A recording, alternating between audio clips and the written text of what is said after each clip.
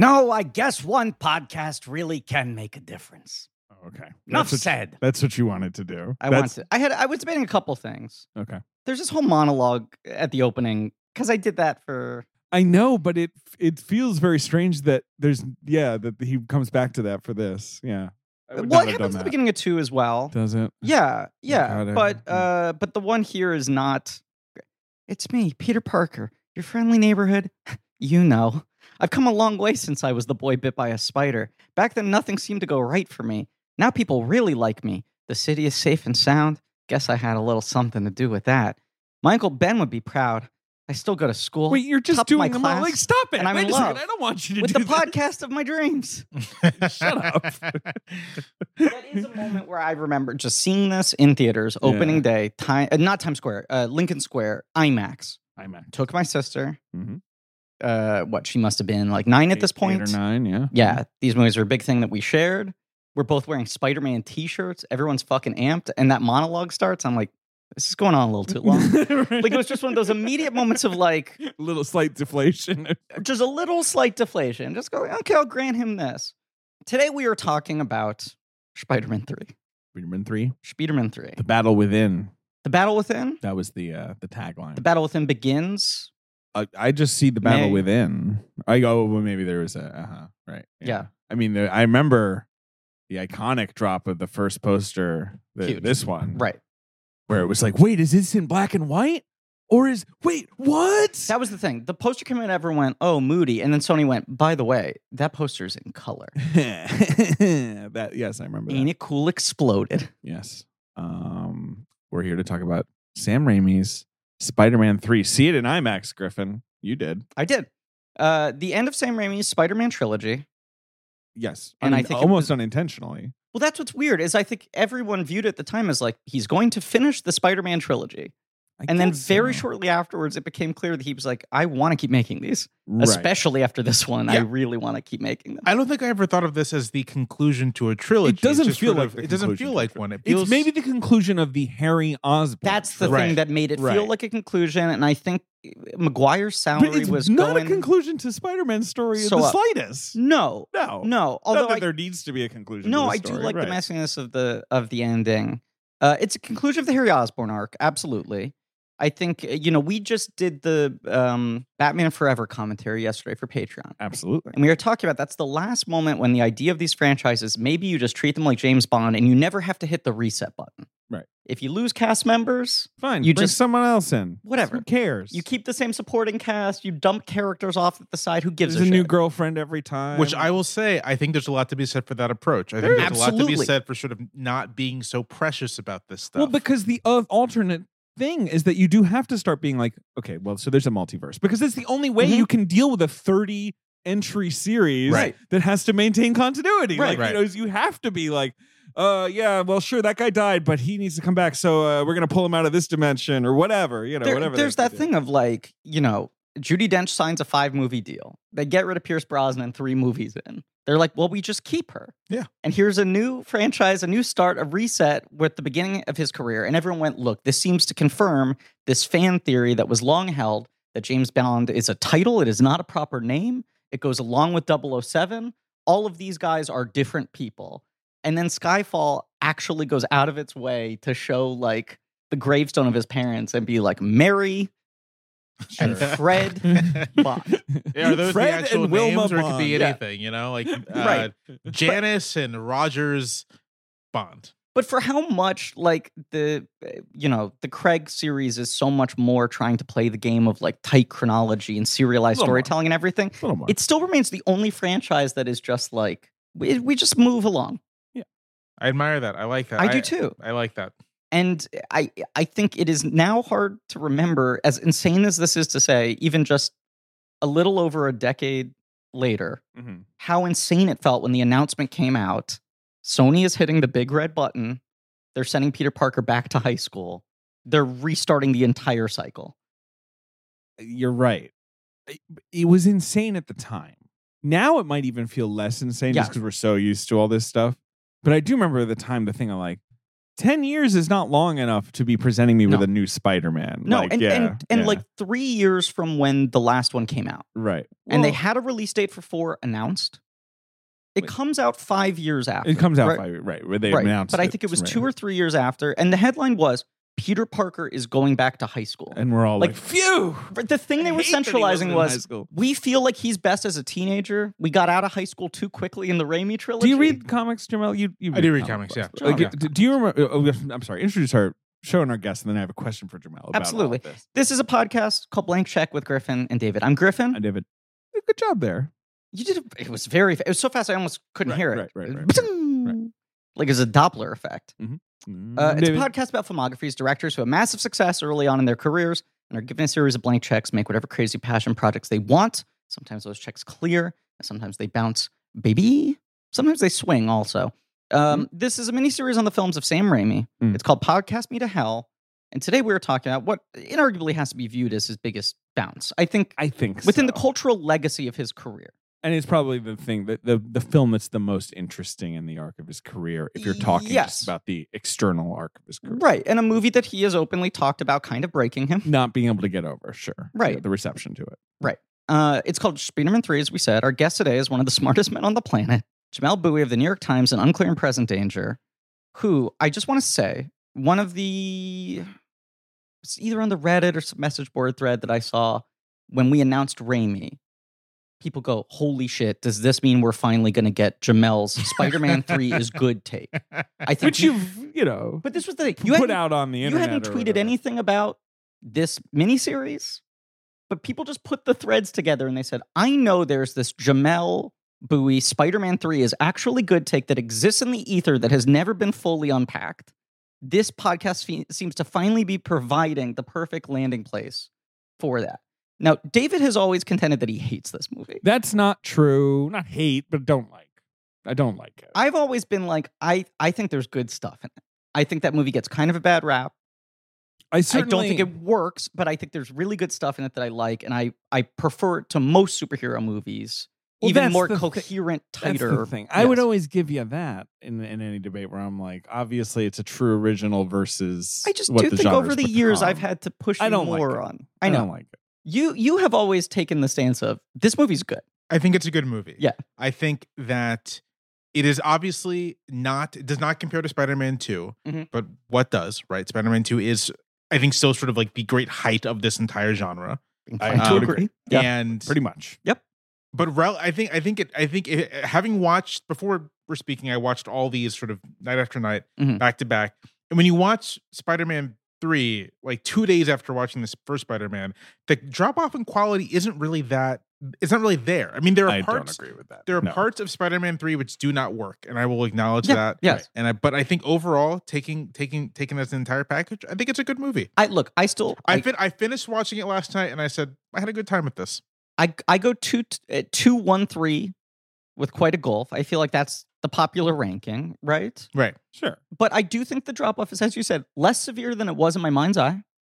I think time has been a little kind to this movie.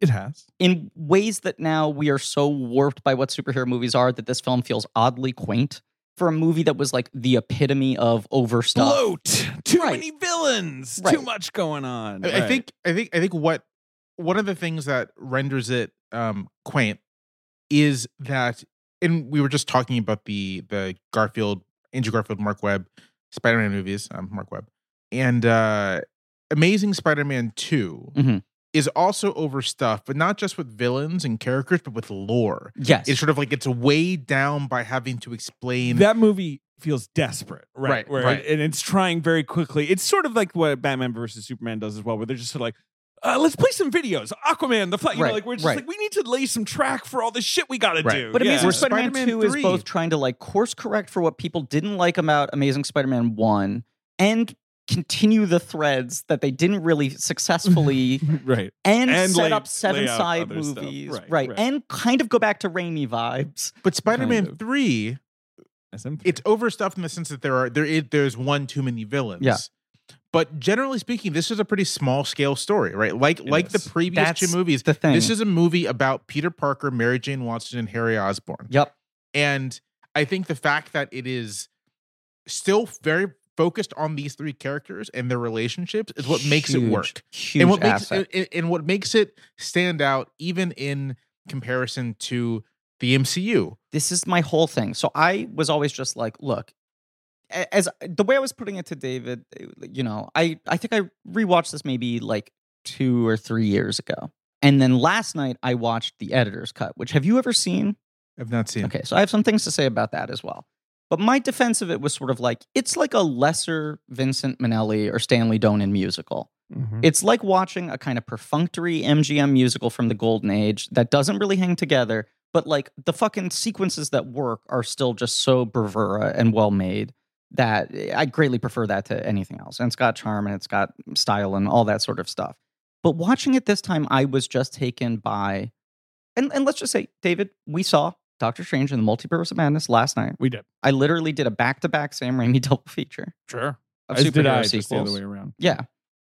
And it is like kind of astonishing comparison to watch that this movie, for as much as the fundamental problem of it is Venom, New Goblin, and Sandman are 3 different movies and they never figure out how to like collate them into one story.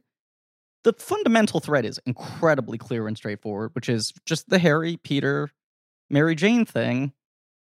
And I like that I can just fucking hang on to that. What was the question you were going to ask Jamel? I was going to ask Jamel if he remembered Brand New Day. One more day, yeah. Brand New Day. Yeah. Which was the comic book Hate. version. Hated it. Right. Which was the comic book version of what you're talking about, Yes. though, where they were like, Spider-Man, there's just not something working about this. And it's a common writer complaint, I think, going Yeah. back way, because that was the Clone Saga was kind of about Right. that too, where it's like, can we uncouple him from Mary Jane?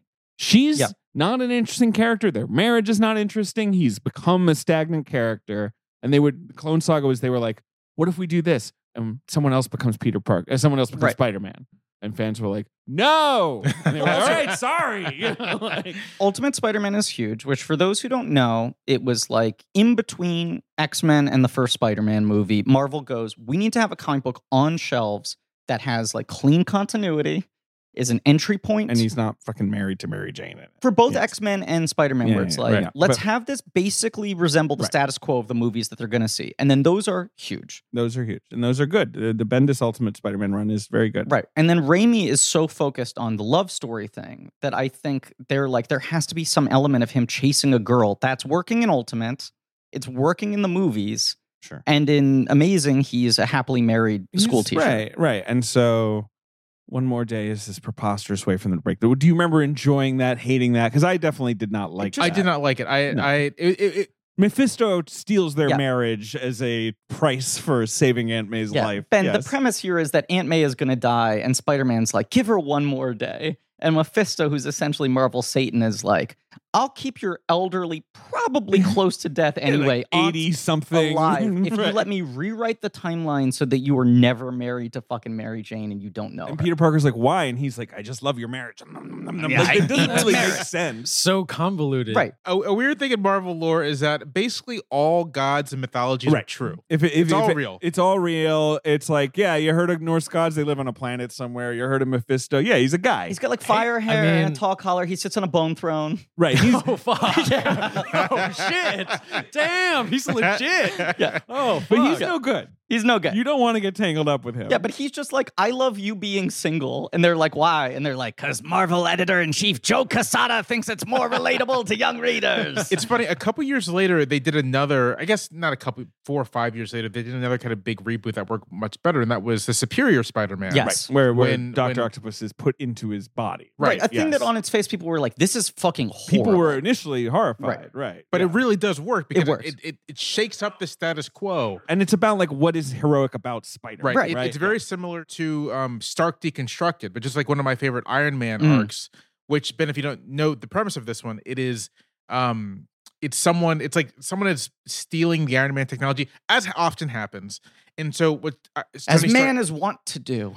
what Tony Stark does is he basically sort of like he goes from place to place, not just deleting the information, deleting the part of his mind that contains it.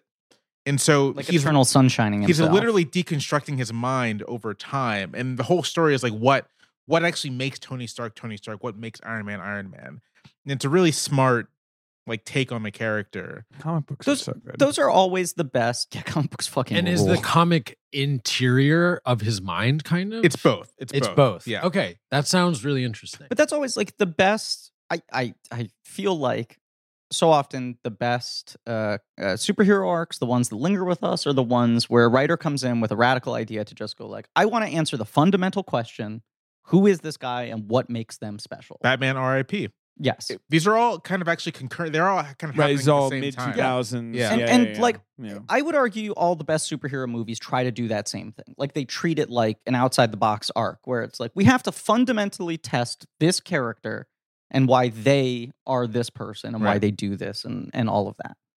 I will say, as someone who only really kind of casually read comics, Sure. the continuity thing was such like I was like, where is this story? What's happening? that It was was- so hard to yeah. get into it. Ben, the ultimate thing was they were like, you can buy a comic book. It's called Ultimate Spider-Man issue number 1. It takes place in the year 2000. Peter Parker's in high school. He gets bitten by a bug. And the whole point was like, you can go to the shelves. but what happened to them? What happened is over 5 years, eventually it The became same just as problem. convoluted. Right. They had to start undoing Yeah. things because it So- was the exact same thing. They just build up continuity. And now they've just done that with And the then guess movie what happens? franchise. Then they were like, all right, Yes. forget the Ultimate thing. But then Ultimate Spider-Man can go live in the regular world. Right. They only made it more complicated at Right. the end of the day. They start Right. smushing Right. everything No, together. but yes, Ben, that is exactly what happened with the movies, where they like made the movies a clean entry point, and now the movies are constantly playing this gambit of like, is this going to make sense if I haven't seen the 27 other things? Do I need to have watched the entire show? And so far, Ugh. it continues to work for them. Yeah. But I do wonder if there will be that point that has happened in every wave of comics where it just goes like, this is impossible to enter into, or if streaming services essentially have negated that being an issue. If like viewer habits and just the fact that now all of it is just on one site makes it so that people go like, my project for the year is I'm just going to watch all of this and catch up. I think it will continue to work as long as the writers and creators and everyone remembers that the lore isn't the point. Yes. Right. Like as soon as this was sort of, I mean, the DC stuff is much more, short-lived. There's not as much of it, but this was the essential problem with all of that. It was like the Yeah. lore was the point. It was sort of like, it was all about, what was the backstory? How Right. are these things connected or whatnot? But if you can just tell a straightforward story and like drop some sprinkles to other things for people to kind of grab onto if they care, that means it's fine. Look, when people want to ding Feige for this being done in a way that feels a little bit vacuous or sort of like insincere or whatever, you can, but it remains the superpower of those movies and their like hold on the culture is that they keep focused on, let's make these characters charming to people. Let's isolate what the Right. characteristics they Yeah. like are, what's funny about this actor, give actors good showcases that let them show their personality and build up relationships and all that sort of shit. Spider-Man 3, Spider-Man 3. which came out in 2007, is written by Sam Raimi, Ivan Raimi, and Alvin Sargent. Yeah. It's about Spider-Man. A 15-year-old movie. It's a 15-year-old movie. That's right. And we've It's had 15 years old. This 6 movies in that May. time with So Spider-Man in tomorrow. the title. 15 years old tomorrow. 15 Has years it old been tomorrow. 6? 6. You have 2 Garfields, 3 Hollands, and Into the Spider-Verse. Spider-Verse. 6 solo Spider-Man movies in the 15 years since this. And With People like this guy. 3 different characters. And I'll say, I mean, of those 6 movies, 3 different portrayals. Yeah. Spider-Verse really feels like the only thing that's done something like genuinely exciting. Yep. I would agree with that. Yep. Yep. Yeah. I know. I mean, like you say, 6 movies, but then also Tom Holland plays Spider-Man in an additional 3 movies. Right. Right. And we So, have 2 more Spider-Verses on the way. 2 Yeah. more Spider-Verses on the way, and no doubt there will be more Tom Hollands on the way. Yeah. And of course, recently we met an MD by the name of Michael Morbius. Michael I hope Morbius. this guy doesn't make house calls. I hear he's a living vampire. This is the thing with this guy. He ain't dead. You can check his pulse and you'll hear it. All right. Tap, tap. And we met Venom. We did meet Venom. And we met Carnage. Vulture. And Met Vultures around Morbius. us. Let there be carnage. We let there. We did, in we fact, let let it. Carnage be there. That's on us. You know, we did. Truly? I feel That's like why you have to vote. That's why you okay? have to we vote. gotta- We're letting there be carnage. that's right now. that's why you have to vote. A very cynical joke by me. But in Spider-Man 3, there had only been 2 other Spider-Man movies, Yes. and that was it. Yep. And so the plot is that Peter Parker is Spider-Man. Mary Mhm. Jane Watson knows that he is Spider-Man, Mhm. and they are together. Yeah. She's an actress. Yeah. Of sort of slightly amorphous fame. I'm not really like, is she Broadway star or is she a nobody? Like, Look, it's a little weird. here's what I would equate her to. I would almost say she's at like a Tavi Gevinson level, or like Tavi like 10 years ago, where you're like, here's someone who's kind of famous, and then they're doing Broadway shows, and people are doubting them, and they're acquitting themselves slightly better than people imagined. They're not maybe known by the public at large. Right. I'm just going to try and very quickly do the plot of this movie, like just or what the setup of this movie. Good is. luck. Right. Spider-Man is Spider-Man. He is Spider-Man. People like him. It's going great. He's on an upswing. People Right. are losing, generally losing their minds about pro-Spider-Man. Spider-Man. Right. Yeah. Which is maybe the reason why the second the movie starts, I was like, this feels wrong. It does feel wrong. It feels Spider-Man should wrong. never be popular. Right. Right. He should always be kind of like one step behind. Blah, blah, Yeah. blah. And he is greeted with 3 problems that kind of just come at him in a sort of like do. Like they never really unite, but 3 villains. Yes. His old buddy Harry Even Osborn. when all 3 villains are on screen at the same They're time not at the end of really the chatting to movie, each they other. never Yeah. feel like they're in the same film. Not It is really. I mean, I guess we'll get to it, David, but I have to say, I mean, one of the villains, Venom, is literally introduced via a meteor that comes into frame, Mhm. disconnected from everything happening in the movie. Yes. It just sort of happens to happen. It's almost like a producer just kind of lobbed it from on screen and it landed on the script. this movie. Look, it absolutely has a lot of coincidences, strong coincidences that need to line up for anything to happen, Sure. And so rather than character action. right. So there's the villain we would all expect. Harry has decided to become a new Green Goblin. The new Goblin. One He's would the say. new Goblin. He's got kind He's of avenging him. right. He's got kind of not a major glider, more of a sort of snowboardy glider. Wasn't there a character called Hobgoblin? There was. Yes. They never do Hobgoblin. Is he connected to? Yeah, when But Hobgoblin they're not shows up, father, it's son. them trying to repeat the original mystery of Green Goblin. Because when Green Goblin was introduced, part of it was like, who is the Green Goblin? Right. Right. And so Hobgoblin, it was a lot of like, who could this be? Hobgoblin was like a copycat. He was Harry- a copy. He got just it. he was like 80% more pumpkin-y. He was like the Right. same Well, that's thing what I with more loved about pumpkin. him. Yeah, I was more like, pumpkin kind of shit. almost like, wait, am I gonna get some fucking? But then there's also pumpkins? what's his name, Mad Jack. Yeah, there were so many Mad Jack was like goblin-y guys. All fucking pumpkin shit. right. He pumpkin for a head, like he's fucking like a skeleton. It's a great but choice on Harry his part. became a Green Goblin too, Right. He's Green Goblin Okay. the second. and then or there's whatever. Demo Goblin. Goblin Yeah. Junior, as Peter Ned kind of. calls Leeds him. becomes Demo Goblin, or became one of the other fucking goblins. I don't know. There were a lot of goblins, but canonically in the comics, when Harry becomes the Goblin, he is the new Green Goblin. Right. He's not the new Goblin. He puts on the fucking. He takes the mantle on. Yeah. Got it. So He we got- doesn't We got remake Harry it Goblin. as much in his own Harry way. Goblin. Harry Goblin. We've got the Sandman, Mm-hmm. who, of course, is not just a man of sand, but it turns out is the murderer of Uncle Ben. Uh-huh. And then later in the movie, we have Eddie Brock, Yes. rival photographer, who Right. later in the movie becomes Venom. Yeah. So those are 3 things that are happening, And they're like kind of in parallel. yes, they are kind of 3 complete attempts at in microcosm. Three columns. Here's a 3 villain. silos. Here's what their deal is. Here's how they relate to Peter Parker's journey, and this is the arc that they have with each other. Right. It's like 3 complete movies that are all smushed together. And I think you could have, if you took out Venom, I think you'd have a movie that works better. If you took out Certainly. Sandman, I think you'd have a movie that works I better. think 2 out of 3 they certainly. could have pulled off. I think you can pull off 2 of those villains, in part because they all have like thematic resonance. Yeah. Like it's not just a villain for the sake of a villain necessarily. Right? Yeah. Like Eddie Absolutely. Brock is sort of, what if Peter Parker were even a bigger shit? right. And like, how would that manifest itself?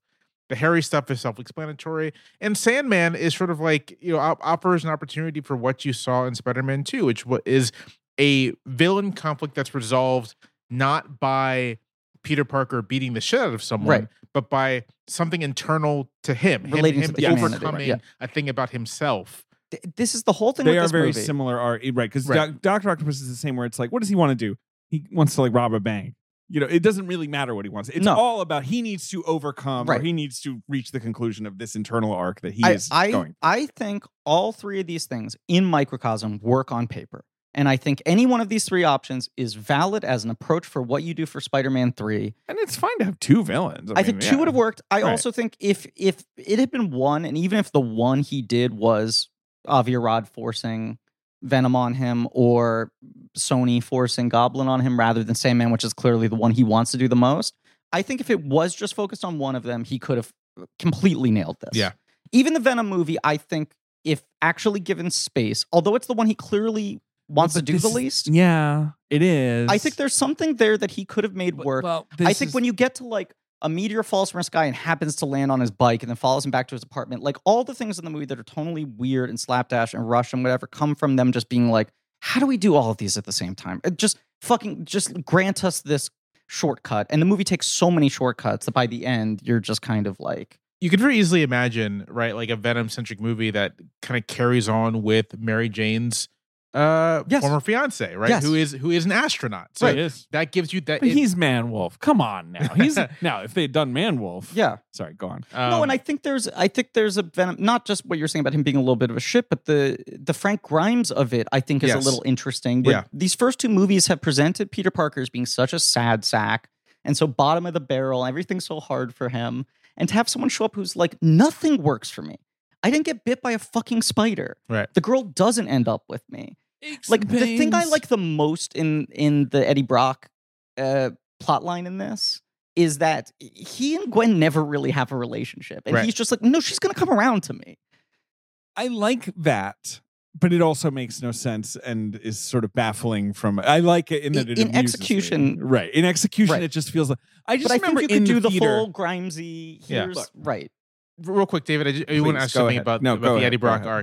arc. So the thing that really breaks Eddie Brock is that he plagiarizes a photo and Peter Parker catches him and like kind of which is the sort of classic comic book origin story for him, right? Would you have ratted out Brock? Hmm. Watching it now, like 12 years into being a journalist, I'm Too like, yeah, journalistic. fuck that guy. Yeah, 100%. And he's like so craven, Yeah. like, and like it's also Craven de some of this. hello. The biggest game of all is in Central Park. No, I really wish they had done Craven. I know Raimi wanted to do him. Yeah. Eddie Brock doesn't make a lot of sense in this movie No. in any way, right? Like, but it's what you're talking about where he shows up and he's like, ha, I'm pretty cool. Like, I want a staff job. And he forges a photo and all that. And Spider-Man's like, you made this up. He's like, please, man, I got nothing else. Like, he immediately flips to left. But I don't have any prospects. His entire arc needs to happen in essentially 4 That's scenes. the problem. So Yeah. when take Peter place is 30 mean minutes to apart him, from each other. you're like, Yes. Peter is honestly almost doing, even if Peter wasn't Yeah. a dick after this, he's doing J. Jonah Jameson a favor here. Right, It's like, this right. guy is so bad that he immediately resorted But to that's this. why I bring up the Frank Grimes thing, because I just think there could be a thing where there's like death by 1,000 paper cuts. He continues to embarrass this guy leading up to the big moment. of Right, the- that there's more of a rivalry. I mean, Right. look, this is the problem. As we all know, and I can get into a little more, but I think a lot of people know this. Raimi wanted to do a movie with the Sandman Yes. and Harry Osborn. And Avi Arad was like, Sam, the fans demand Venom. I'm doing a Transylvanian Yes. accent for an Israeli guy. I don't know why. Blah, blah, and- I like, blah, but like, blah, he, blah, blah, blah, Yeah. blah. But right, like, Venom is crowbarred in. But then, of course, Venom actually becomes crucial to both the theme of the movie, which Yeah. is like Peter wrestling with Dark his side, darker right, side, right. right? To the advertising in the movie, the black suit and the whole everything. fucking thing. Yeah. So you're going into this movie being like, all Venom. right, okay, this Right. is like a Venom movie.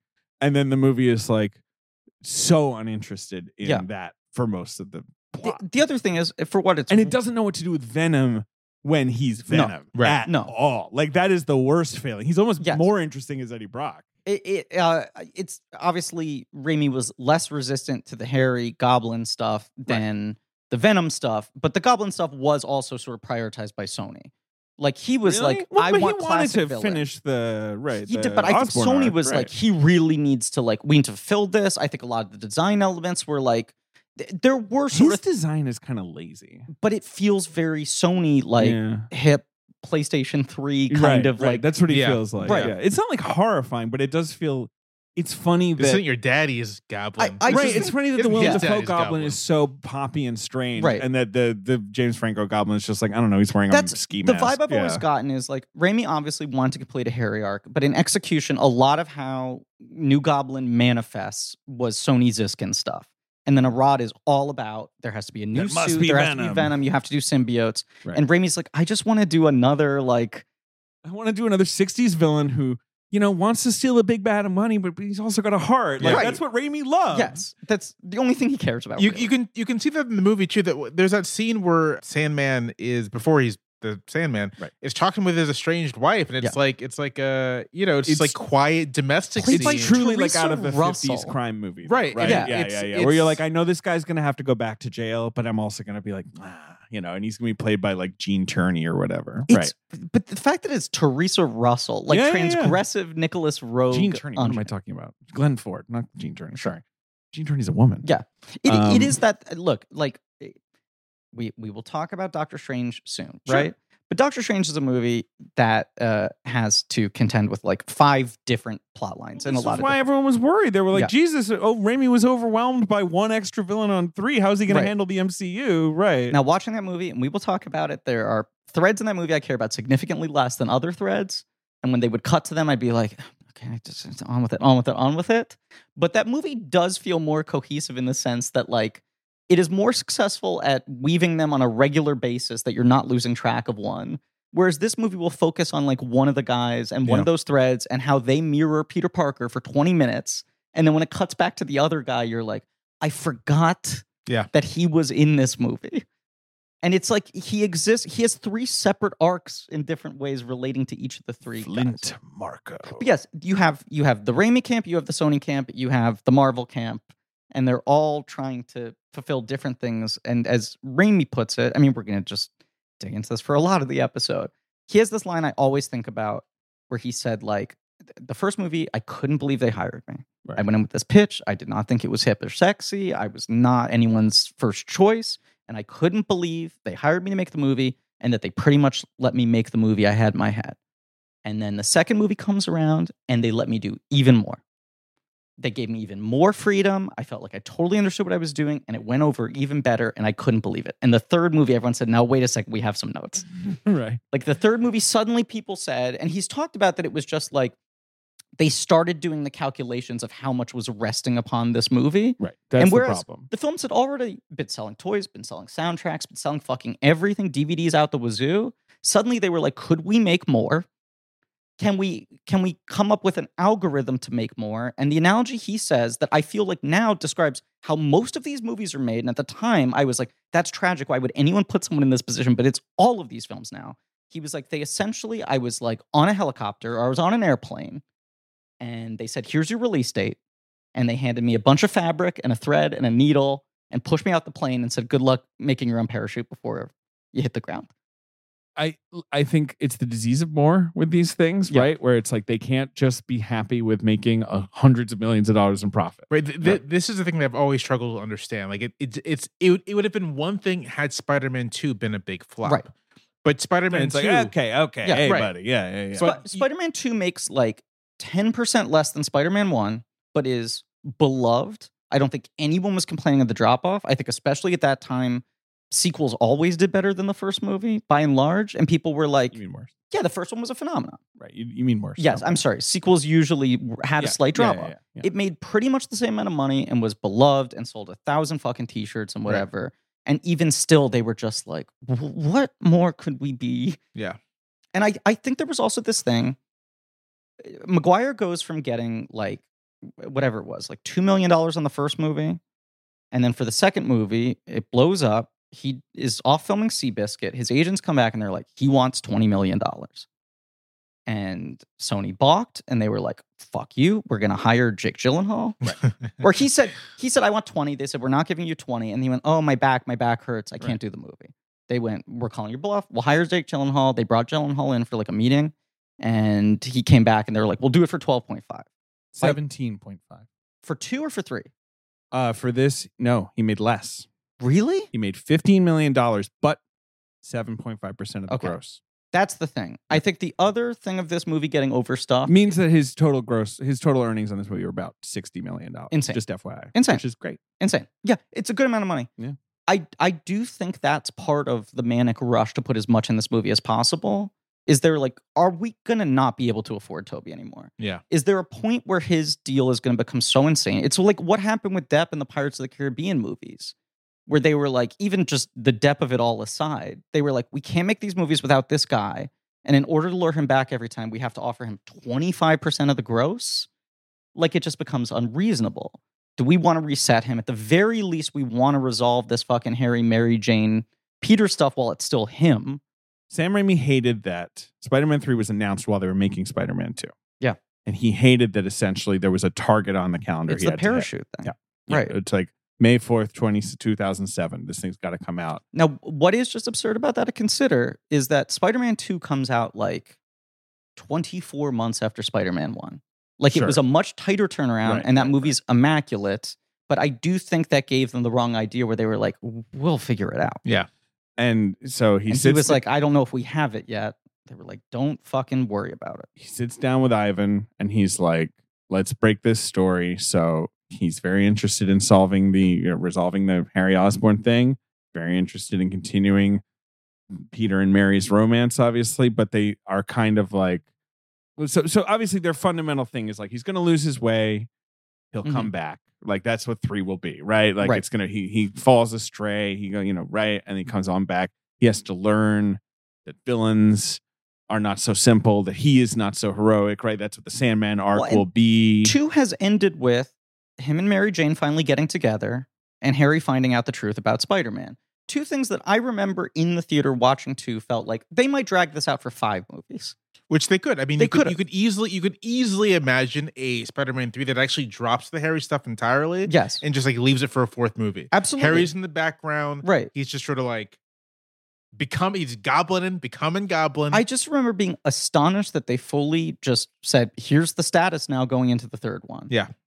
Do you guys agree with like their whole point? Like the whole all his quotes are basically like, the most important thing for Peter to learn is the concept of him as an Avenger, as a hero, paying, bringing criminals to justice, paying down the debt of guilt about the death of Uncle Ben. We felt to be a great thing for him to be a little less black and white, to learn he's not above these people. He's not just the hero and they're not just the villains. But it's the thing that we were talking about of like, what makes Peter Parker Spider-Man? It's not the suit, it's not the bite, it's the fundamental guy here. What does he need to learn about himself? We're all sinners. None of us are right and wrong. Can I Right. say something? Yeah. Yes. I don't think the Sandman shot your uncle dead and he's his killer.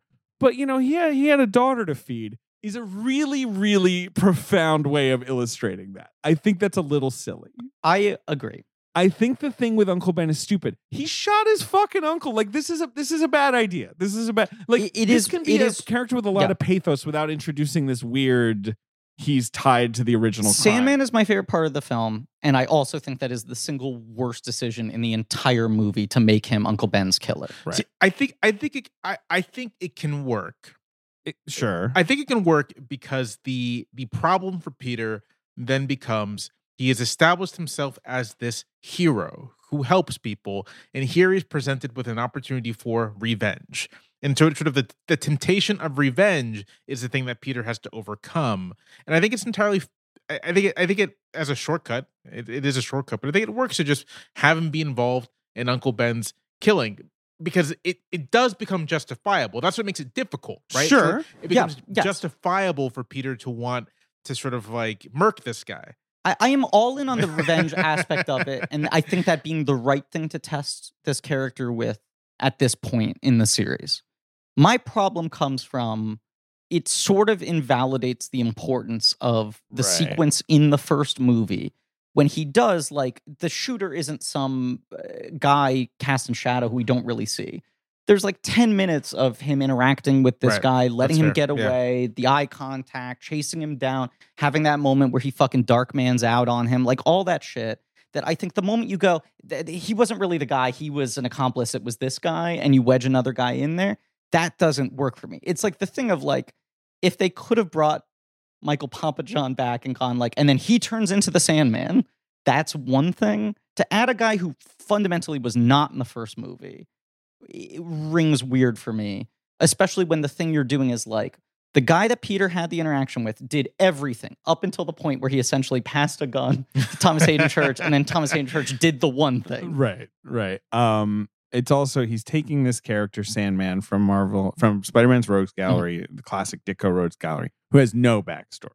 Correct. The Sandman's backstory is he's a dude who turns into sand. That's Right. it. Right. Like, who's like, hey, Spider-Man, eat some sand. Like that's all he doesn't have any No. motivations No. or whatever. No. So you're sort of layering this onto this to make a sort of classic, like, Jamel was saying, kind of old sort of Hollywood crime story Yes. guy where it's like, he has a heart, he didn't mean it. Like, And Thomas Hayden Church is good casting for Really good that. cast. I mean, he looks like a He fucking looks Dicko right. drawing. There's so many things His- he his- does.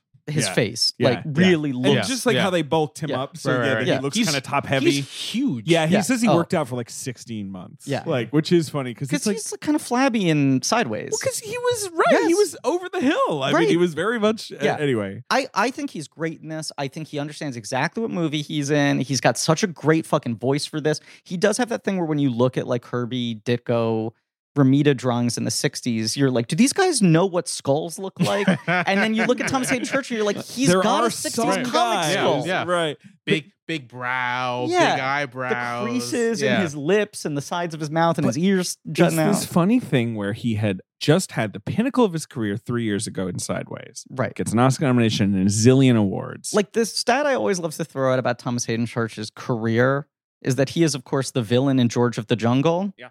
And then he is the only actor who returns for George of the Jungle 2, the direct-to-video movie, which comes out the same year as Sideways. right. Yes. like you're that's right. where he's at. Is like, what am I going to do? Not be in Yeah, fucking he's- George of the Jungle 2? Yeah, he's George Showerman. It's an plays George. absolute like Um, Hail Mary pass revival casting. Right. This is essentially his first role after Sideways.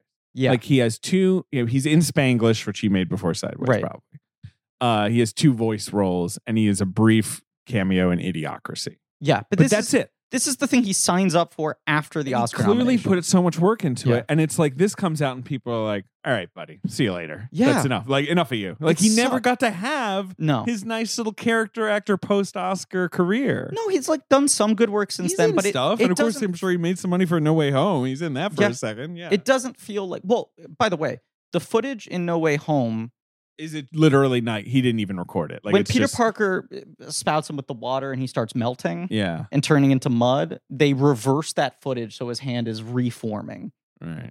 and that's what it is. It's Anyway. they did not shoot a single day with him. His voice acting is His very voice good. is in it. Yeah, he's totally He's got an good. incredible voice. It is a shame though, where you're like, I feel like we were deprived of both the good character actor run after this, and also he didn't get enough shots to do fun, big budget work like Yeah. this as Yeah. well. Can Like I We just- Bought a Zoo is like, why is this the It's weird. Can I just say something about Sandman? anything?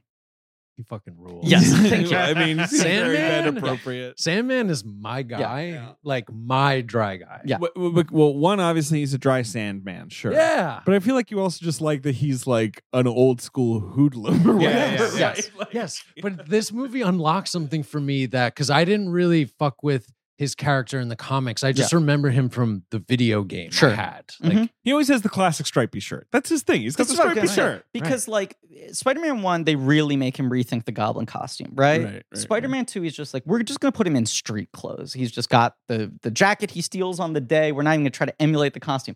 This is like the most direct adaptation of how a character looked in the comics to screen, arguably ever. It's like, what does Sandman wear?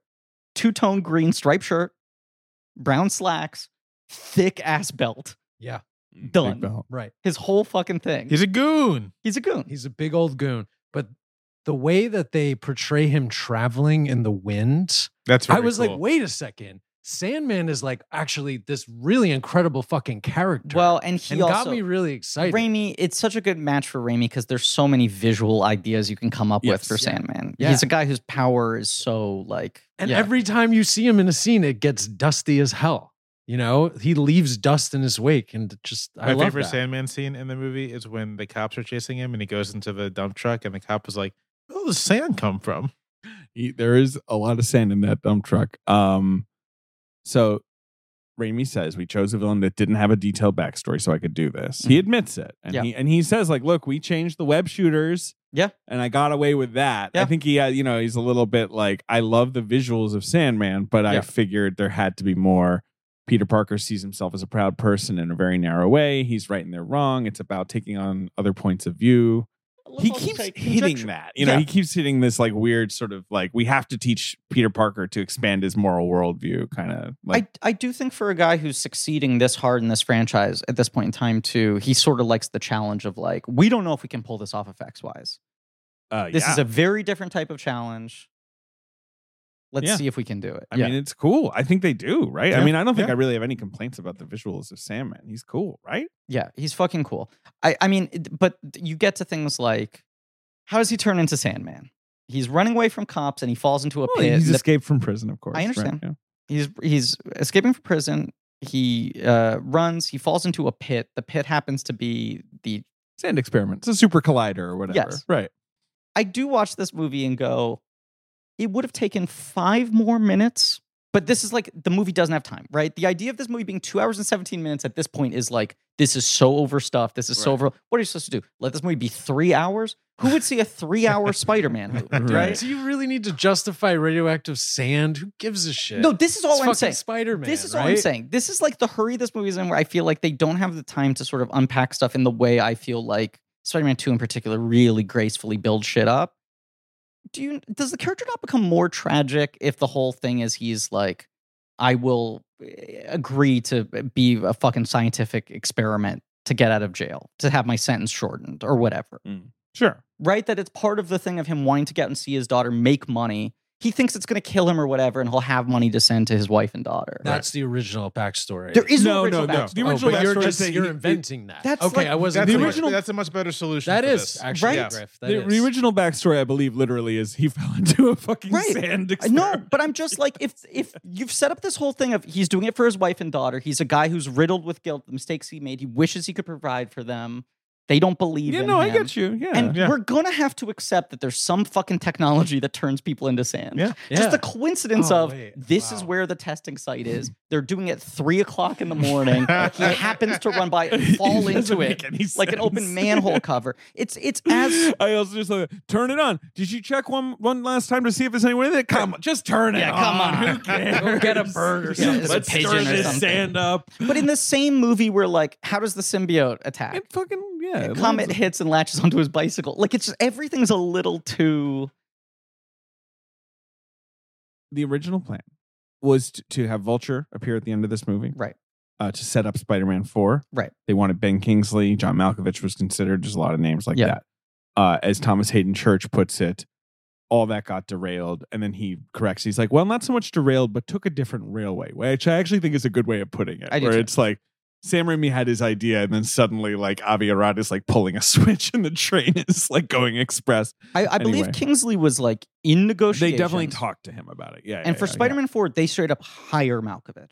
They did hire Malkovich for a movie that never. It was a existed. done deal. right? Yeah. It's Um, interesting just sort of thinking about, them wanting to stuff multiple villains into this movie. In this, the train was derailed. It does feel like Sony basically has spent the last 15 years really trying to make a movie with all the Spider-Man villains. Yes. They're Like, they obsessed just- with the Sinister They're, Six. they're, movie, they're right. absolutely obsessed with it, and Having them coexist on screen. yeah, Which makes no sense because the Sinister Six are not independently a comic book entity. It's not like I pick up a Sinister Six comic. No. They fight Spider-Man. right. But like I don't then like read about like their interactions. No. Like I don't get what a Sinister Six movie is. Who No. are the Sinister Well, this Six? is- It's thing, the fucking Sinister- Doctor Octopus, Sandman. Who we got? Electro, Mysterio, Rhino, the But- Vulture. But, the like, Vulture, and cool. then maybe eventually you can swap one It in. rotate. Craven's in there sometimes. Like, And whatever. it's basically all of Spider-Man's villains are sort of like every so together. often they're like, let's get together and try to really like fuck this guy up. Like Hang. Yeah, let's. but mostly fuck him up. So it's there actually there was a. it's like Ringo Starr and his all-star band, where it's like, who's available this Right, week? it's the traveling Wilburys. Right. Okay, like there's a lot of comparisons. The Around- idea is just, let's get 6 of us. around Got the it. same time And we're as the Sinister. Superior Spider-Man reboot. There was the Superior. It was the something enemies of Spider-Man. It was a book that was all of his like B and C tier enemies. Uh-huh. Who hung out together and kind of just griped about getting their asses kicked by Yeah, that's what I superior fucking like. foes the of superior, Spider-Man. and that was actually really good. Yeah. And that- right. That's that- like Beetle and Shocker Yeah. and Speed Demon, like the really lame. that's Spider-Man kind of a villains. premise for a movie, Right, right? That's right. that's the direction you would go. Where in. you're being funny about. Right. it. The Drew Goddard Sinister Six movie always sounded like it was like the thing he always said was that he was making like Sorcerer, like it was a bunch of cons who all were stuck on a mission together. It sort of sounded like he was trying to make Suicide Squad. Sure, and that That it was a that's- heisty there's some Suicide line. And it's Squad thing. amazing that Marvel's never done a Thunderbolts movie, which would be their Suicide Squad. Like they'll do it Yeah, eventually. but it I also guess. feels like whatever the Julia Louis-Dreyfus stuff is happening is either going to set up Dark Avengers or Thunderbolts or some version of that. It never ends. Anyway, okay. But I do think just because we watched Batman Forever yesterday, David, Yeah. there is that thing that I think Sony is jealous of, where they're just like, there was a point where Warner Brothers was able to put a bunch of these characters on the screen at the same time. And it even goes back to just Adam West series, how exciting it was if you saw an episode where two of them teamed up. And in the Spider-Man episode, I talked about how like they made so much fucking merchandise of all the civilian characters because they were like, I don't know, it's Spider-Man. Well, kids want to buy Norman Osborn and an Oxford shirt. For Spider-Man 2, they were like, no, we have two characters. We only can make merchandise of two characters. It's Spider-Man, it's Doc Ock. We don't even bother making anyone else. As much as like Batman Forever gets dinged with like, that's the toyetic, that's the movie where the toy companies come in and start demanding stuff. The main producer on this film is Avi Arad, whose background is a toy company. And I Yeah. think he's going to him and he's like, you have two characters per movie that are visually dynamic. You need to give me more. You need to give me fucking something to work with here. Yeah. And the idea of being able to like have a lineup of, you know, these characters coexisting on screen at the same time visually, I think was just like Sony was jealous that they weren't playing that game. Was Sandman the toy filled with sand? Should have been. There probably was one at some point. Yeah. Look, Yeah, probably. Sandman is in Sam Raimi's story. Laura Ziskin swings in Mhm.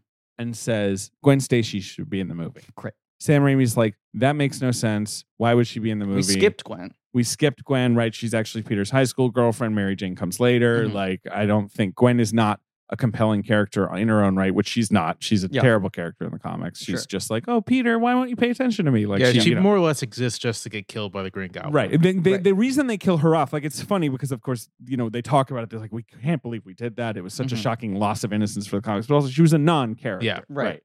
And Mary Jane she's very immediately had defined more by personality that. by the first frame. Well, I mean, the introduction of Mary Jane in comics is the greatest panel Right. in comics history. It's so good. Yeah.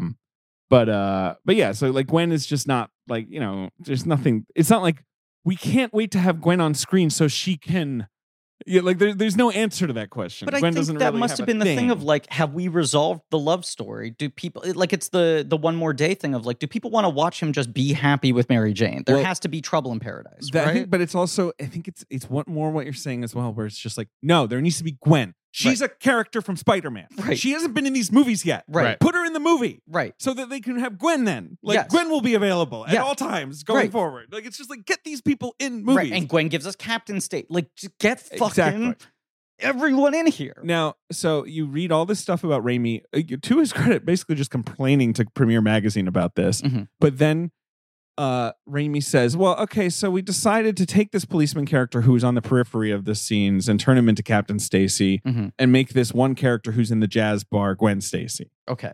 The worst possible fix is like, why don't we just take this nothing character, flesh her out a little more, Yeah. put her in 5 scenes versus 1, Yeah. and now Gwen Stacy's in the film. And it's like, well, now you just have this like distraction Yes. who doesn't get to do anything. Right.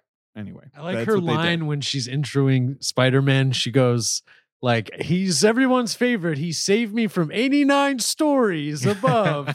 Like, what a weird, like, credit to, That- like, intro someone with. Yes. Yes. It almost sounds like a joke, but I don't think it's actually a joke.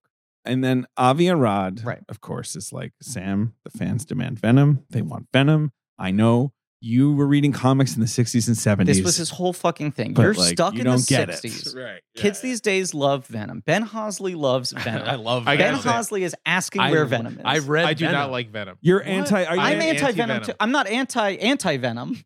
another character? But I in don't the Not comics. like a serum or anything. Right. Right. But I've never Um, liked Venom. Yeah, I don't like Venom either. I just think Venom smacks. Venom, who is a thing when we were all kids. Right, It was right. the height of his Huge amount, popularity in the comics. Was Was just- the drool. Was like the, imagery. and absolutely fucking great. like the biggest new comic Major adversary creation for Spider-Man. blah, for blah, blah. Right. a decade, if not more. It just it's too much of the 90s. Got to be extreme. Big, Gotta be That's my whole gritty thing. Yeah, it's just it's Right. too. It's so Big teeth. Right.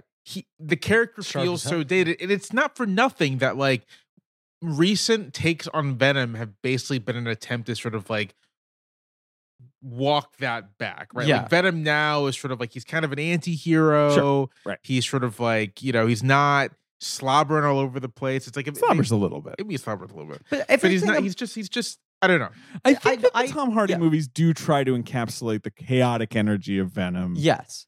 He goes to the club. Yeah, but that's what I like is that they're not trying to make him badass. Right. Exactly. Right. He's weird and silly. Yeah, I mean, to Venom, created by Todd McFarlane This and is what I was David gonna say. Michelin or whoever. It's not like it's a great American fiction, right?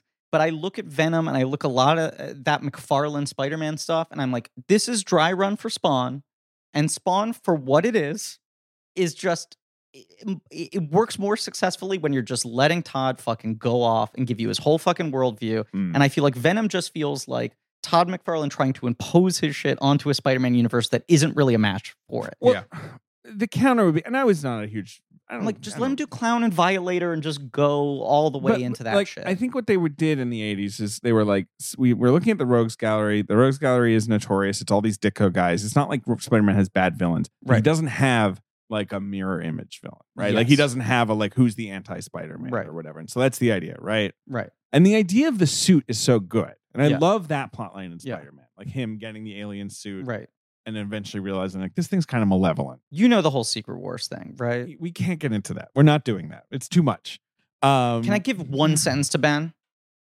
They made a deal with Mattel, the toy company, and This they is were why like, he wants to talk about it, to be clear. It's a toy thing. I had a bunch of those toys. yeah, Yes. they were like, superhero toys don't sell. We need to like build a comic series around like setting up a toy line.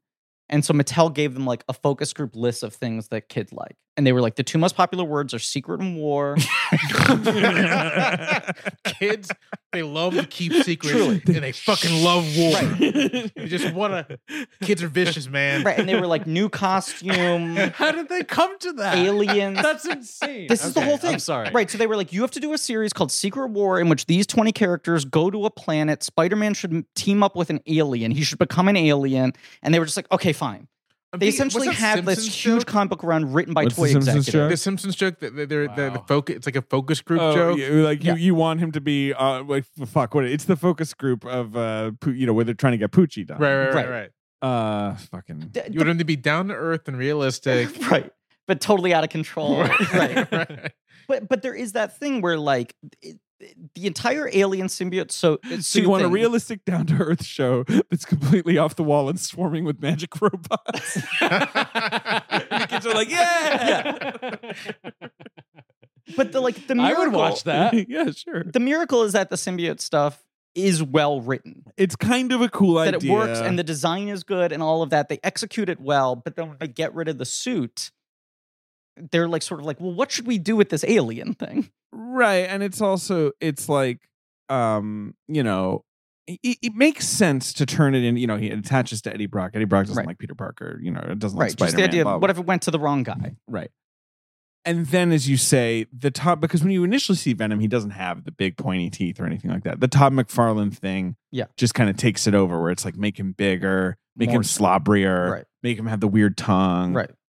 I think it had to happen. This is something comics had to get out of their system in the Yeah. late 80s, early And then 90s. it spins off into Image. Like it is Yeah, sort sure. of right. It's But Venom Yeah. remains as this sort of like, but that guy he made it into the Rogues Gallery, right? Right. Like he is one of those few 80s Spider-Man villains. But where I it's like, just- let's keep him around. I never found Eddie Brock very compelling, He's so big. which is why I'm just like, when other people were like, why are they turning Eddie Brock into just like Weasley or Peter Parker? And I there was nothing sacrilegious about that to me. I was like, that sounds like a more interesting take on the character to just make it Peter Parker without morals Well, let me than read- making him a bully. Let me read you a quote, in fact. Topher Grace, Yeah. who plays Eddie Brock in this Yeah. film, says he's more of a doppelganger to Peter. Yeah.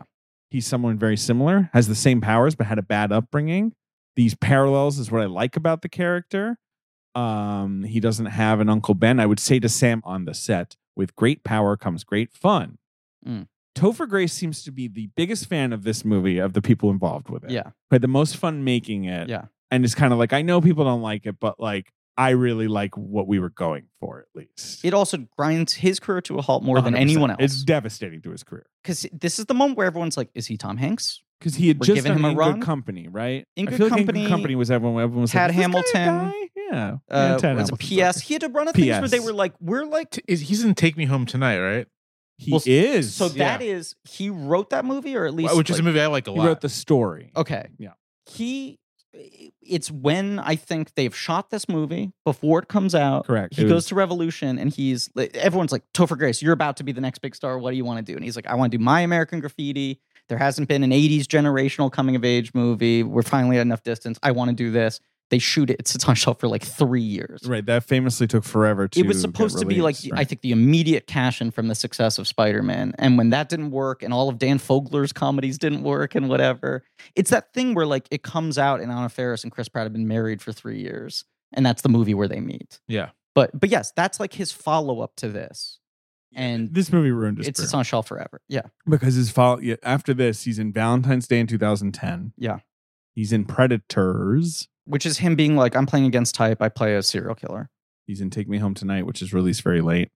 But that's it. So Predators is the one where they're on the planet. Yes. Yes. Okay, Yes. that's With actually Adrian pretty Brody. good. It's It's like a really fun movie. 10 different types of deadly human. Right. And everyone's like, what's this guy doing here? And it's like, oh, he's like, He's this kind of bad Right. thing. Right. Yeah.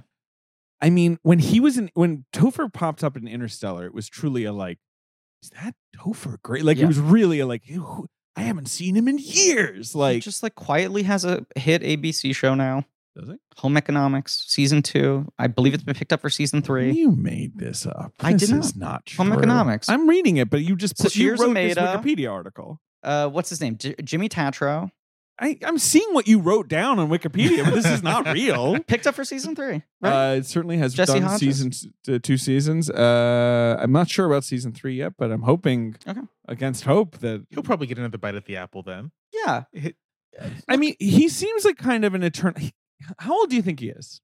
I think he's like 40 something. He has to be like 45, right? He's 43. To me, that's younger than I thought. Huh. Just yeah. because that 70s show to me, I'm like, I Yeah. was like a teenager when Well, that also, was on. like, yeah, Kirsten Dunst just turned 40 this week. right. Yeah. She was really young in the first Spider-Man. Right. She's one of those yeah. people where you're like, for how long she's been famous, it's impossible that she was still in her 30s until 7 days ago.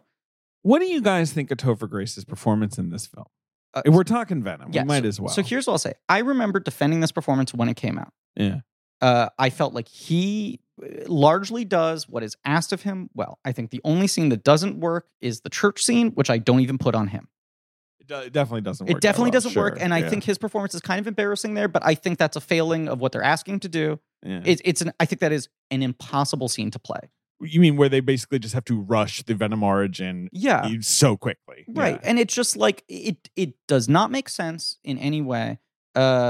Patricia Kalember, who played my mother on The Tick, who was also in Signs, she plays Mel Gibson's crushed wife. Yep. Great actor. There was a scene I had with her that was like a big emotional scene, and I was really struggling, and it was that thing of like, I was like pushing. The thing that I feel like in a lot of the like tearful emotional scenes in this movie, you feel in the performances, where it's just like they're sort of trying to make sad faces Yeah. and crying voices, but it doesn't really feel like they're actually upset. And she said this thing to me I always think about, where she said, I find like if I'm in a scene like this and I'm pushing for the emotion and I can feel myself struggling, it's because I'm not getting specific enough. You have to think of like what the specific thing is rather than just the general idea of being sad. And I think this movie has a lot of scenes where the direction is be sad.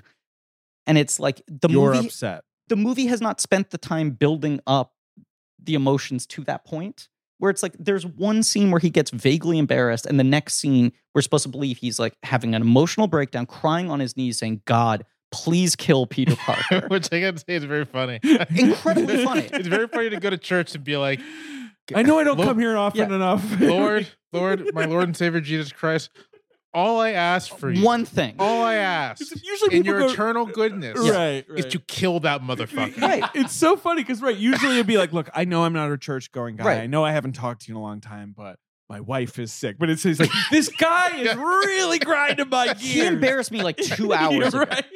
Because He totally fucked me over by revealing that I Right. did something bad. my point is, I think he deserves to die, don't you? I think he's really bad in that scene, but I also think there is no way No, to make it's not that a good scene scene. specific. But but That so, scene doesn't make any how sense. do you Why? feel But about? so Go ahead, Jamal. in defense of the performance, Yeah. I think everything before that is good. I agree. And He's I, good I, when he's a slick little. Yeah. and I like his Venom. Like, I like his shitty. Okay, all right. That was my question. Like, so like I when, do. I when defend the it. mask is up and he's got the sort of like the tendrils and the weird teeth. I just wish the mask stayed down more, but I still like his performance. They do take the masks off a lot, and I wonder if they're just kind of like, well, these are the stars. We need to see their faces. When you rewatch the first one, Yeah. they both take off their masks so infrequently, and there Right. is that problem where he, like Raimi has talked about, where when the we Green got on Goblin, set, especially, there's yeah. nothing relate to if both of them have masks on, and I would have to force them to gesticulate more, and it felt silly. So the second one, it's like Doc Ock's face visible the entire time. And Peter Spidey Parker's is mask comes off a lot constantly- more. It's coming And off all the time. That and thing this- blows off in the. this is the one where it's like he won't stop taking his mask off. Yeah. Venom's face retracts. Goblin's mask retracts. Right. Sandman's thing, whatever. I even like Topher's vocal performance when he's Venom. I like Venom just being some little shit. Like, I don't Yeah. need him to be tough or scary. I like him being a pain in the ass. Do you like how his eyebrows kind of like cocked, eternally The cocked? weird, Yeah, I mean, that's sorta like, eh. genuine prosthetic makeup where Yeah. he was just like his face was being grabbed all day. I just think they play that too much, considering he's only on screen for 8 minutes, and for 7 of those He 8 looks like minutes, this. Yeah.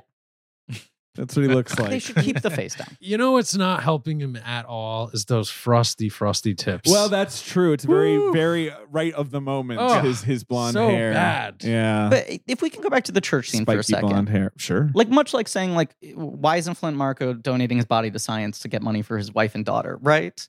That scene even makes more sense of if the energy of it is him walking in being like, I want Peter Parker dead, not the I am crushed, Right. I am humbled Yeah. Why isn't Right. he on my angrier? knees.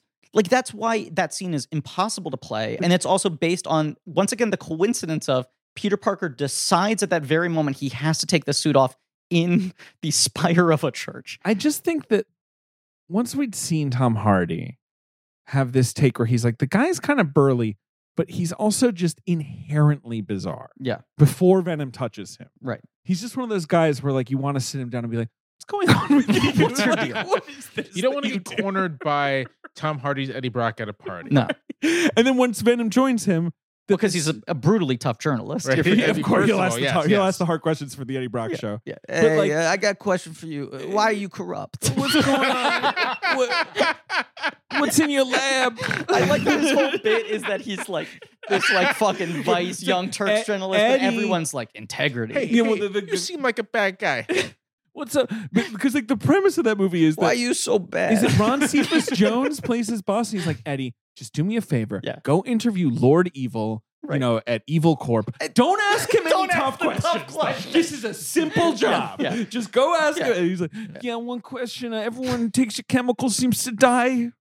Any Yeah. comment? Yeah, Vladimir Putin, I got one question for you. You ever think about being good? What's the matter with you?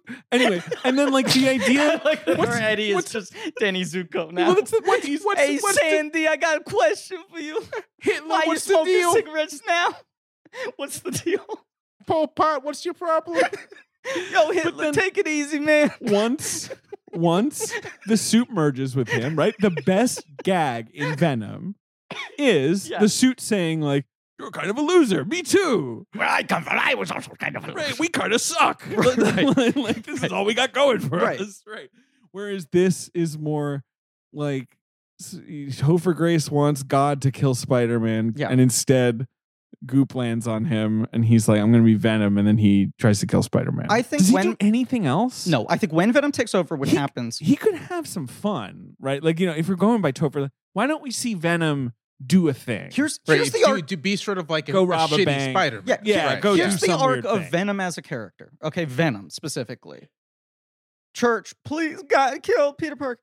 Pfft, screams at screen, right? The symbiote takes over him, screams at screen. Next scene is he's crawling on a wall, Flint Marko in an alleyway. Hey, you're a bad guy, right? I'm a bad guy too. Let's kill Spider-Man together. The scene that you were like saying happens in every one Right. of those classic Batman movies where they have to at some point go, Where the our Riddler's interests like, are Two-Face. aligned. You're very Two-Facey, and I'm a Riddler, so Right. I'm sensing a lot of mixing here, right? Right. Yeah. That scene happens 1 hour and 45 minutes into the movie. Right. And the next time you see Venom, Mary Jane is in a car in a web at the top of scaffolding and he's just jumping around. He That's sure the is. entire arc of Venom. And then there's just that final fight sequence. His face stays down for a total of 3 minutes maximum. Yeah. Web Yeah. is cool. It's Black Web. I like the way It Venom makes like a real looks spider in web. this. You know? like that it's basically just Spider-Man with some teeth. It's not really but too I different. think, and right. look, you can see their alternate designs, not even just like designs, but like makeup costume tests they did where they pushed even further the idea of it like looking like an evil Spider-Man suit, making the webs more jagged. Like Right. they're cooler alternate versions of it. There's one where they did his face totally prosthetic that is terrifying. Mm. The actual Venom alien face, like done in prosthetics, it's like fucking creepy as shit. But I like this. I prefer making Venom a true mirror, as we said. Like that's sort of what he started out as, and then he got heightened to this like Spawn dry run thing, and I like bringing him back down to there. I think it's so rushed at the end, and I think Topher Grace could have worked in this. I think he is fun in parts, and I just think everyone wanted Venom so fucking badly. They were like largely hiding him from the marketing. You were only getting glimpses. It truly was a thing where people were like, I can't wait to see fucking Venom in his full glory. And then when every 5 seconds his face peels up and it's Topher Grace being like, hey, how do you like them apples? I think people were just irate. How did you feel, Jamal? Do you remember how you seeing this film at the time? Do you I did. remember? I saw this opening weekend. I was at UVA, so I was in Charlottesville, and with my buddy, a buddy of mine, we went to go see it. And I remember coming out of it, he was like, "That sucked," and I was like, "I kind of liked it." And this has been my view. ever Right, you've since. always had this. Yeah. Right. Yeah. But I at the time, I think it's very clear watching the film that the Venom stuff is just sort of extraneous, and that like Can it is like mostly the lift one it up. part of the thing that is really kind of like this doesn't really fit the vibe or the tone or really anything of what the movie is trying to do. Having said that, I think and you said this earlier, David, the Venom stuff also is occasion for some of the moments in the movie that I really like. The best parts of the movie. So we haven't Crazy- talked about it, but sort of like Yeah. the dance sequence. Yes. The whole the James Brown sort of like, walk montage thing and the dance sequence in the jazz club are great. And when I was Agreed. watching it last night, my wife, who is a normal person and Humble doesn't brag. like watch Not the wife at the normal But also, who person. doesn't like go on Twitter and have arguments about Spider-Man 3 like we all do? Right. She yeah, had never seen this before. And I was like, people mocked hated this. this. Was Yeah. like the height of derision. Right. But when you watch it, you're like, no, this is great. it's so good. Not only that, Sam Raimi is in complete control. Yeah. You're like, this thing is completely hitting the bullseye of exactly the tone right. it is trying to do. I remember Dave Poland, notorious movie when he blogger. does this and the camera zooms into him, it's so good. Or Yeah. or You know, when the he sheds the entire time- jacket and the camera goes like, "Doom." Yes. The entire time there are two women who are always sort of like kind of in the frame, and they're Yeah. always sort of like looking back at him like, what the hell is happening with this guy? I love it. It's just I remember also feeling my entire audience go like, Yes. "What the fuck?" And then you think that this is a year before Iron Man and the Dark I know. Knight. I know. It's incredible. That's Their universes apart. I know. that's from each kind other. of it's. I mean, It is- I don't want it to is an distract too much from absolute- the movie, but like yes. it is crazy to think that the next year, Yeah. this is like the end of an era. It's the for a end kind of this yeah, kind of of a like movie. these sort Yeah. of very earnest, Yeah. poppy, We've 60s inspired. Yeah, We've gotten past the '90s, sort of embarrassed that these Mhm. are genre superhero movies. right. These things are powerhouses now. Right. Yeah. Sort of like now it's earnest. It's sort of like trying to be really faithful. And we're just about to get over to this new phase of them being kind of like yes. totally culturally dominant. These are the two ways you can do this movie now. You can do Iron Man or you can do Dark Knight. And those are the only two options. those are the options. And like the dance sequence becomes sort of like a tabula rasa of like, we have to make sure this never happens again. Yeah. It becomes like Batman and Robin level. Yes. Oh God, that was embarrassing. But it right. is yeah, the But Batman and Robin's strongest- kind of good. well, that's Agreed. sure. Agreed. I mean, we're in the middle of that Yeah. on our Patreon. Absolutely. It is like the strongest take Sam Raimi has in this movie from a story perspective is this idea of like Peter Parker is inherently a dork. What Yeah. defines him is that he is a dork with good morals. Sure. There is no evil version of Peter Parker. There's a selfish There's a version dork of Peter with Parker. bad morals. Right. Sure, Right. There's yes, sort of like a yes. quasi incel version of Peter Right. Parker. Right. Right. Yeah. And I think people were like, because even the marketing campaign for this movie, even aside from that poster, there was the poster that was him with the bags under the eyes and the hair and the idea of like, oh, fuck, Peter Parker's going to go bad. Sure. And I think everyone assumed he was going to be badass and tough. They had successfully hidden all of the comedy in the trailers. So when that happens, people are like, why is this movie not Yeah. giving me him being a vigilante, Venom being an asshole and a bully? But those sequences are so fun. Dave Poland, notorious movie blogger, Yep, the industry Cold blog. blogger. I remember at the time, the Cold blog, at the time when this movie came out, said like, Jesus Christ, does Sam Raimi clearly want to make a musical? It is insane that he has shoehorned 3 full musical numbers into this film. And you watch it and it is incredible. Well, because there's the early Broadway show number, Correct. which I think is actually kind of great. Agreed. And like kind of calms the movie down after the opening or whatever. And then there's the the dancing. jazz club sequence. And then the it jazz ends club, with right. this sad musical number at the club. It does. And you even have the twist sequence with Harry and Mary is almost a musical number in and of itself. And I want to say all of that to me really works. And I Yes. wish the whole movie could be on that level. Now, I do think that would have been poorly received Absolutely. right by audiences at the time. But Yes. I at least like I want that tonal consistency throughout. Like Well, I want it's- it to feel like that. It's the throughout. character stuff that works, Yes. right? Yes. Sort Right. of like that's you guys have already spoken about Spider-Man 2, but that's in Spider-Man 2 is great because there's not a frame of that movie is disconnected from the characters, from Right. Peter, Correct. Mary Jane, Absolutely. and Harry. The Yeah. entire movie. That movie is slow. And again, we did talk about this, but like that movie takes its time in the It first is hour. so patiently paced. And then It's like incredible. the last hour is really lots is Yeah. happening and the action is so incredible. But like, yeah, it's like, it's careful. it's got It has a whole tonality. scene of just like Doc Ock, his wife, and Peter having lunch. I mean, I mean, that she- scene is it's- phenomenal. It's maybe the best scene in the movie. Yeah. So I mean, it's and beyond, and it's not the best scene in the movie because that movie has such amazing scenes, but it's so crucial to the end of Yes. the movie working. Right. Which And- this movie tried. This is God love another the- reason I Go will ahead. always defend this movie. Is that even though it can't get the execution right because it has too many things on its mind, this movie still attempts to have those scenes. Yes. They're clumsier, Right. But They it don't. still They attempts to usually feel have more them. rushed. Is the right? problem? They Right, feel right, rushed. They right. feel sort of like they're written with sort of like clear, obvious signposts of emotional beats that are telegraphed to directly rather than earned. But I still just watching this now, 15 years later, when so many of these movies are so caught up in every scene is lore building, mythos building, teeing up other shit. Peter going to his Aunt May and talking about wanting to marry Mary Jane, and Rosemary Harris giving a pretty good monologue Yeah, about what that's it a takes nice to be a scene. good husband. The Teresa Russell scene where she's just like, you fuck everything up in your life. Yeah, that seems. That again, I wish I was. None of them But like what you're work as well as 1 and 2, but they're No. there. Yeah. But the thing is now with these MCU movies, which I enjoy and watch, but it's like with those movies, you can look at your watch and be like, it's been 15 minutes. We're about to have a set piece, Yeah. right? Yeah. Like those movies just kind of have that Where's a internal quip? clock. Where's a set Right. piece? Exactly, where Yeah. it's just like, don't worry. Yeah. We had to have 2 scenes where everyone sat Yeah. down and explained what's going on, but then like, don't worry, Schumer Garath is gonna, show up. Like something's gonna happen. Right. Raimi isn't quite, I feel like, as slavish to that, like or whatever. No, like, I mean, here's an interesting thing I clocked watching this film. We talked about David Koepp when he was pitching Spider-Man. His 2 things were he can't end up with the girl at the end, and I want to take a long time until we introduce Spider-Man. We really have to earn it. We have to like treat this like Dawn or Superman, where we build to that, right? So the opening credit sequence in the first Spider-Man, which is so good, is Raimi sort of trying to appease the audience by being like, we're going to give you the hero theme right off the top. We're going to give you CGI imagery of Spider-Man so you remember while you're here, and then buckle in because it's going to be 45 minutes until he puts the suit on. Spider-Man 2, he puts the suit on like minute 3 to deliver sure, pizzas. He's Spider-Man. He's Spider-Man.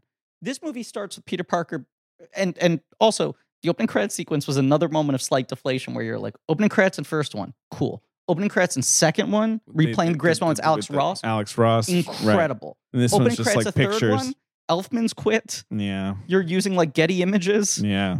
It's a little, It and feels- it's kind of samey. It's Right. kind of the And then you have this weird, like, I'm Spider-Man. Everything's going great. He does not put on the suit until 35 minutes into the movie, which is kind of crazy, considering the movie starts out with, I'm Spider-Man. Everyone loves me. Everything's going great. Is that because the first fight with Harry, he's Yeah. not wearing the suit? Yeah. Right. So when it gets to the first fight sequence, 20 minutes It in, is he's funny wearing that Harry civilian just clothes. shows up. Yes. And he's like, come on, Harry. And he's like, what did you think? I wasn't going to do this? Like, did you see the last movie? But, like- this is the whole idea. Yeah. He puts on the suit like 35 minutes in the scene where he's talking to Mary Jane, and he's like, sorry, gotta go. And then really the And first she's like, I hate being married to Spider-Man. the first sequence where he's Whatever, really engage. Spider-Man is the press conference or whatever, the key to the city thing. Yeah. It takes so long for him to be Spider-Man, considering the movie is like, I've nailed it. I've figured out how to be Spider-Man. We don't get to see any of him just doing it well before things start going kind of poorly for him. Topher Grace, staunch defender of the film. I know the movie did well for Sony. I know people weren't happy about it. I think Sam is so talented. I remember one time I was on 9th Unit. 9th Unit. It's like he's running a small country. I'd love to see anyone slamming one of these movies try to fit into Sam Raimi's position. He was like the president of a country, and the movie had the gross national income of a small country. I have huge respect for him. I think he did a fantastic job on that trilogy. So you know who else loved being in this movie, though? Who? Bryce Dallas Howard. Really? Yeah, because she was basically just like, one, why are you casting me? I'm Sure. not a blonde. No. And I'm not like, I don't feel like I fit the profile of this They cast a character. blonde to play a redhead and a redhead to play a blonde. She's one of the few This is redheads of prominence in Hollywood. That's a Laura Ziskin joke. Yes. My joke is I cast a blonde as a redhead and a redhead as a blonde. Well, 5 comedy points to Laura Ziskin, R.I.P. But Howard basically, and I guess this vibes with her now, where she Mhm. basically is clearly more interested in making movies than being in them. The way she talks about it, she's just like, it was so cool to be on those giant sets, Yeah. like, and see the whole collaborative process of making a movie like that. It has always felt like her involvement in the Jurassic World trilogy is more about her trying to learn everything she can Yeah. to get ready to do the big dance. Um, Which, look, her Mandalorian episodes have been great. yeah, she's definitely going to get some big movie. Yeah. She clearly wants to make one, Yeah. so she's gonna. I think that job is coming for her. But like other elements where you're just like, when Dylan Baker is cast as Kirk Connors in 2, you're like, fucking great. Again, Great It is job. incredible. The entire casting. time watching the movies with my wife, I was like doing the whole like that's Chappie with her. So like, you know, Dylan Baker shows up. I'm like, that's the lizard. She's like, Yeah. who the hell's the lizard? Yeah. Well, But- he's Kirk Connors. You But know? like He's- Dylan Baker rules. It's such good casting. And I love the idea of just keeping him there simmering for a little while, having him be like an ally, a mentor that can exist for a little bit. But you're so annoyed that they don't let him do it in this movie. You're so annoyed when you read that it was not part of any plan for 4. What were you going to say about him? I was just gonna say how much I loved Dylan Baker in that role, and sort of, it's again, you can imagine a future movie or whatever, but like the thing I like about the Raimi movies is really about how all the villains have some personal relationship to Peter. Agreed. They're not just like entities that come out of the sky. They're Yes. not just sort of like, you know, malevolent forces. They're specific people who have specific relationships to Peter. And part of the challenge of them for Peter is sort of like, I actually care about this person in some And way. all of them are like tragic monsters. It's Right. that thing that No Way Home, to its credit, kind of identifies, which is like, oh, all these guys have like a tragic accident. Right. And so, is there still a humanity in there we can salvage? and so with Kirk Connors, Dylan, it would have been great to have a film where you have that dynamic play again. Here is a Yes. mentor, someone who cares about Peter and Peter cares about him, and he's has to deal with this horrible thing that's happened to him. And especially when like Spider-Man 2 does it incredibly well, but Spider-Man 2 has to introduce him right. and have him turn and redeem himself in one movie. The idea of letting Baker just hang out there. Yeah. And then the indignity of the second they hit the reset button, they're like, by the way, we're finally doing Lizard. Here's my question, and I like the casting of Dylan Baker, and I love Dylan Baker. Yeah. Do you feel like there's a 50-50 shot they would have made Spider-Man 4 and been like, he's still in it? Don't worry, Dylan. We'll do Lizard. We'll do Lizard. Or were they definitely going to do No. Lizard? Everything Raimi has talked about with Spider-Man 4 did not include Lizard. Exactly. Yeah, it was. So it it's was just funny where they're like, and now our new villain's the Vulture. It was Vulture and Black Cat. Black Cat or Slash the Felicia Hardy Vultress? exactly was going to have some sort of Right. thing. Right. But it was going to be Anne Hathaway playing a Felicia Hardy type, right. Interesting. Vulture, and then Bruce Campbell at certain stages was going to play Mysterio. In a sort of jokey cameo version. It would but have been the yes. opening of the movie. Right. Is But, him like, busting? and it but is never ever heard anything about fucking Lizard in that movie. And even he was like, we toyed around with Craven. Lizard never Right, seemed to Craven be was something he wanted to do. any And it is so ideations. funny because They would have just kept him there for 5. you think about it, and it's like at the time, the beef that the studio had with Raimi was like, stop doing these fucking boring Yeah. 60s Vulture, an old guy?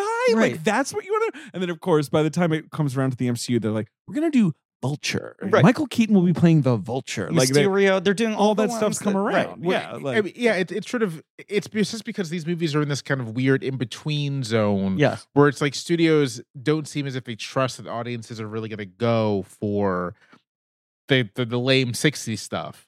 But by the time we get to the 2010s, it's very apparent that like, yeah, you can throw like a fucking raccoon on screen and people, are and like, people this will is lose good. their minds. Right. But Yes. you know what's most confounding about it to me, that attitude, is that yes, obviously, Venom has popped so hard in the 90s. He is the freshest villain, right?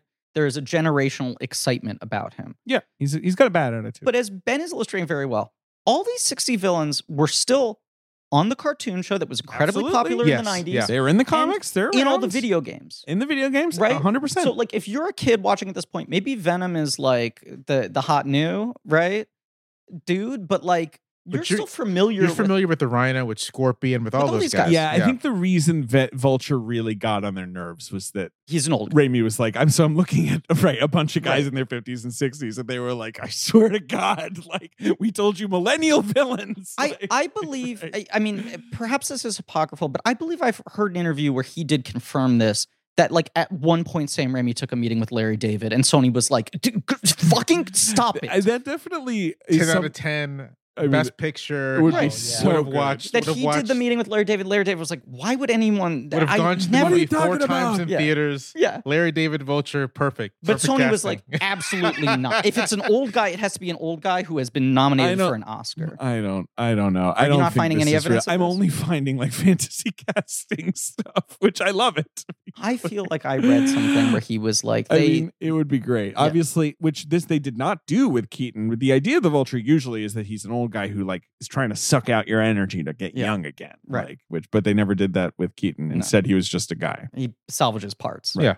He was like he was an Attleboro Trump voter. He was like a Trump guy where he was Yeah. like, look, I'm just a blue collar guy. And it's like, aren't you like a millionaire? And he's like, Forgotten shut American. up. I have a Vulture suit. Yeah. Well, one thing I wanted to ask you guys about while we're talking about the contemporary MCU, when Peter's emo, right, and he's in emo mode. Bully that's- McGuire, as the kids like to call him. The Zoomers call him Bully McGuire. Billy McGuire. Mm. Yeah, Huge in gifts. interesting. Okay, His hair changes. It gets all Right. floppy. Bully McGuire. yeah, it gets floppy. Uh-huh. It definitely looks like he listens to Dashboard Right. Confessional. Exactly. He's Right. got that. Well, he's got- Thursday, Vindicated. Price. right. And he Yeah. dances like this. For the listener at home, David's doing the dance.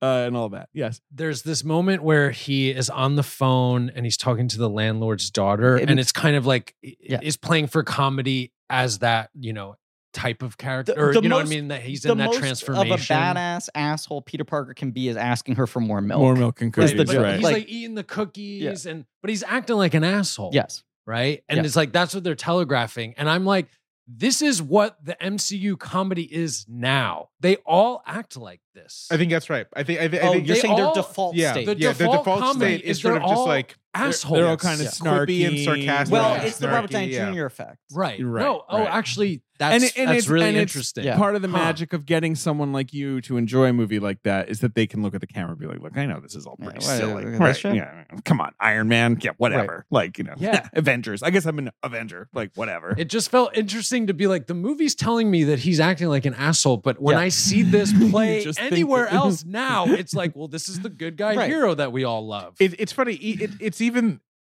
like in the MCU. It's not even like different kinds of assholes. The same It's the same. kind. Like this is my big complaint. I really like. I like that first Doctor Strange movie quite a bit. Same. But what I do not like is how Stephen Strange is just Robert Downey Jr.'s Tony Stark. It's the single biggest problem with that movie. It's, Yeah. And I will say, I think Raimi kind of correct. right. We were talking about this after Strange 2. Like, I do feel like he's settled quite well into the role for that. And I do think Raimi's a part of that. Because Yeah. I thought he was it's better. way less of the, like, I need to be Robert Right. Downey Yeah, Jr. 'cause, like, I thought he was better in Infinity War and then worse again in No Way Home. They can't decide how much they want him to be snarky quipster. And it felt like Raimi settled him into like, you are aloof weirdo. Yeah. You can be funny and you can be arrogant, but you're not like snarky. Right. Like Stephen Strange is arrogant Yes. and unpleasant, Right. but he's not. Yeah. He's not like. He's not a good.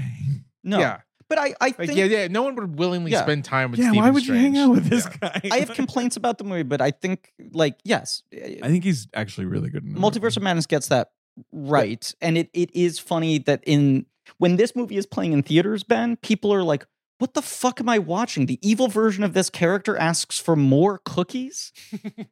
And you're watching Again, you're like, from this poor is the Ursula, who status just- quo of all characters. Poor Ursula just wants to hang out with Peter. She just likes him. I love Ursula too. I know. I mean, it's nice that she comes back, but right, she really doesn't get enough to do. Can But I at least she has a little moment. What? can I talk editor's cut for a few moments here? Of You course, can yeah. in a second, but Okay, wait. I yep, want to yep, first no, give you, talking about the anything. dancing, since we're on Yeah. it. Esther Zuckerman, friend of the show, The great Esther Zucker. recently published. Have you read this yet? The I just- I oral read- yeah, I history read of that, the yeah. dance sequences in Spider-Man 3. Yeah. Where she talks to Marguerite Derricks, who choreographed the dance. But of course, her main job was choreographing the big jazz scene, right? Like that's the major dance number. Did she choreograph the Broadway number? As I well? think I so. guess she just walked downstairs. in Right, that. but her Okay. main exactly. She's brought on board to do choreography, but obviously the centerpiece is the Sure. whole jazz sequence with their, where their club. Which, once again, just a thing you cannot imagine if the director of your third superhero movie comes in. He's like, by the way, we really need to bring choreographer in for this. I have a huge dance number planned. But hey, man, you done 2 hits. Yeah. The original idea, she says, was that Toby was going to be like a b-boy spinning on his head and doing break dancing, Great choice. Would have watched it. like evil Toby, Yeah, which yeah. is incredible to consider. Yes. And then she said that McGuire was really resistant. And then she started giving him, she went to his house to train him, started giving him like Fred Astaire moves. Yeah. And he loved them Mm. and lit up and was like, I want to do this. This is fun. So it feels like, because like you're saying, like people are watching this and like, what is this dorky shit? Like, no one behaves this way anymore. But it's like McGuire actually liked Yes. that kind of movement. Like that, It was- Can I say it makes sense for the character It since makes he was raised by perfect- old it people? does. Right. Like he is a kid who would have been watching a bunch Yeah. of Fred Astaire movies and just had that in the back of his head. There are so many valid complaints of this movie, but it was always the thing that pissed me off the most was it felt like so much of the public's response at the time of its release, and you could feel it in the theater, as you said, David, Yeah.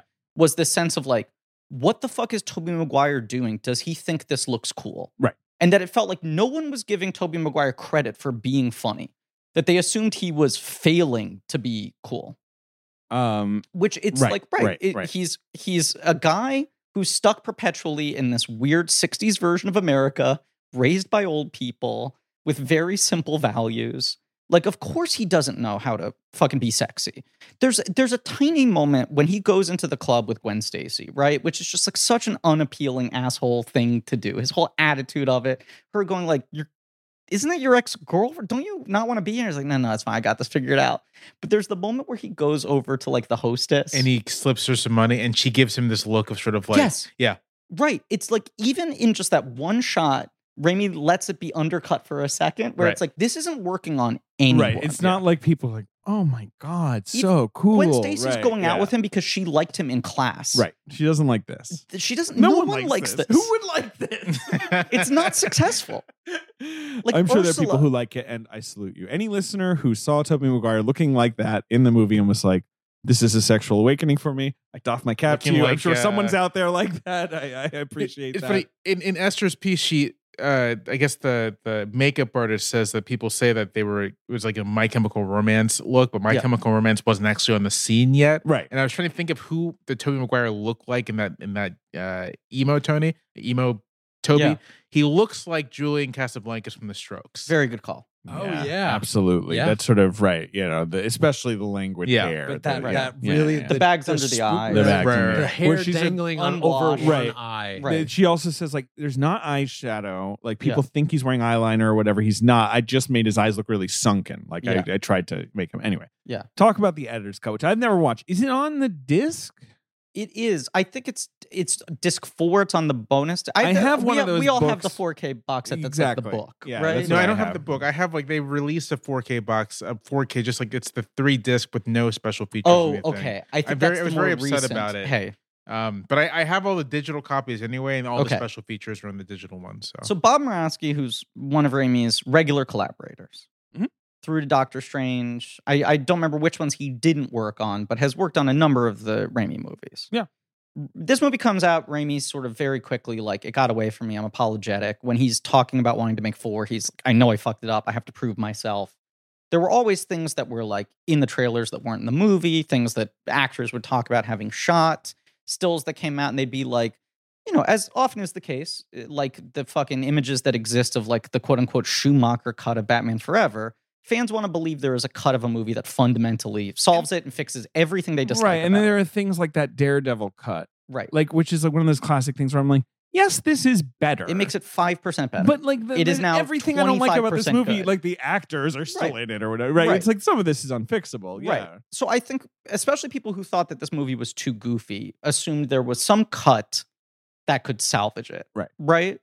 Like 10 years later, 2017, I guess it's when Homecoming's coming out. Sure. That sounds right. They Yeah. re-released these movies on 4K for the first time. And there had been this rumor of like, is Sony doing an extended cut of Spider-Man 3? There's the 2.1 cut, which is not good, which actually makes the movie worse. Which is horrible. yes. I do not watch it ever. No. So It is- what's different about the 2.1 cut? It's so bad. It It adds, includes like, that stupid 4 scene with clunky Jameson scenes. wearing the suit Yes. and like right. It throws in deleted It scenes. fucks up the timing. It stretches out the house sparks in the elevator thing for an additional 2 minutes. Like it adds in a couple weird things, but also ruins the perfect diamond cut timing of a couple things from the original movie. Right. It absolutely is just emblematic of the pox of every movie needs to have an unrated, out of control cut, and there was no unrated cut, so they were like, it's just longer now. And the J. Jonah Jameson scene is a scene that Sam, like Raimi himself, admitted we thought was funny on paper, and then when I watched Just it, I was didn't like, this work. isn't funny. Right. But anyway, the editor's cut of Spider-Man 3. Right. Right. There's no director's cut. There's no extended cut. And I Those think things don't Raimi was exist. just like, I'm so haunted by this Not fucking interested. thing. Right. I Yeah. don't want to touch it. And at some point, there are these rumors of like Muraski might be working on a cut. There might be someone trying to like restore some sort of vision of the thing. And then like a month before that 4K box set comes out, it just goes up on Amazon. It's like rentable on Amazon. Right. You can just It just and says- it's not longer. If anything, it's maybe It's a a couple minute minutes longer. shorter. Right. Yeah. Okay. It's or a really- minute shorter. It's but a different it swaps out a ton of stuff essentially. alternate takes, Right, a bunch of different things. But it goes up with little fanfare, then it's a bonus on that disc, and it's sort of like never got a ton of attention. And because it was an editor's cut, people were like, how valid is this? And he's been very much like, look, I just think there's a better version of the movie than what we had to rush to put out. I tried to salvage it. This represents my opinion and not me trying to restore Sam's Right, idea. and he edited Doctor Strange, so it's not like Sam and he No, have fallen out. right? Absolutely. But a lot of alternate takes. It adds a couple things. It cuts a lot of the worst scenes out of the movie, Right. which I will go over. The other thing is it like has a pretty different score. Mm. I think Christopher Young's score was like redone a lot, and then Sony came in with notes and added, it said, we want this emotion instead of this emotion. There was a score that helps settle the tone of the movie a lot more and makes it feel more cohesive, as do the sort of alternate takes in certain cases. 2 huge things that are cut. It cuts the entire Butler scene. Good. It's a tough scene. The worst scene in the movie. It doesn't help. This maybe is very superficial, but it doesn't help that the butler has like this flat Midwestern accent. Do you know who the Butler is? It's Bill Bill Paxton's dad. Yeah. Oh, that's funny. I didn't know that. But if the butler every time he shows up on screen and he's about to open his mouth, I'm like, oh, he's gonna have like a received pronunciation, Right. and then he's Master like, "Hello, Osborn." sir. but then he's like, Harry. Yeah. Listen to me, Harry. For people who don't remember, there's a scene where the butler, at the end of 3 movies, essentially decides to be like, FYI, I've been here the whole time. I knew the whole thing. I never said anything. Right, your dad died on his Yeah. own glider or whatever. Right. Spider-Man didn't kill him. So in Spider-Man 2, Otto Octavius is trying, like he just runs through all the scenes that Harry wasn't there for. They cut that scene out entirely. Uh-huh. The way that moment plays is Peter comes through, makes the plea to Harry, sees how scarred he is. Harry sort of has his like clenched emotions. Peter leaves. He looks down at the picture frame of the 3 of them together with cracked glass over it, and he looks at it and cries and then looks up. And it is just a much Better subtler, scene. Yeah. much better. simpler, Just yeah.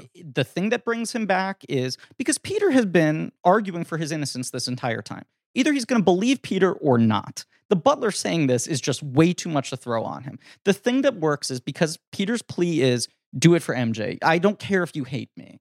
MJ is in danger. He looks back down at the photo and he remembers like, God, how far have things gotten away from us? What insane like fucking lives we now live. This is what matters. And it makes, I think, Harry's death also, I find something kind of touching about that final sort of moment of the 3 of them as the sun is rising, sort of all holding each other, just being like, it feels like a less cynical version of the Starship Troopers thing, Yeah. where all 3 of them end up together at the end and they're like, how crazy, right? Like 5 years ago we were kids. Right. Now we have all these adult problems and one of us is dead, you know? But I Right. like that it just regrounds into that thing. There's the second Aunt May scene they cut out entirely as well. Mm-hmm. The one about like the guilt. Yes. Right. He is like, the whole point of this was my fucking daughter, and I can't even Right. see her anymore. I'm a monster now. Everyone knows me in the press as this criminal, whatever. And it's Teresa Russell and the daughter who had a run where she was Steve Jobs' daughter, Sandman's daughter, and the bride's daughter in Kill Bill Volume 2.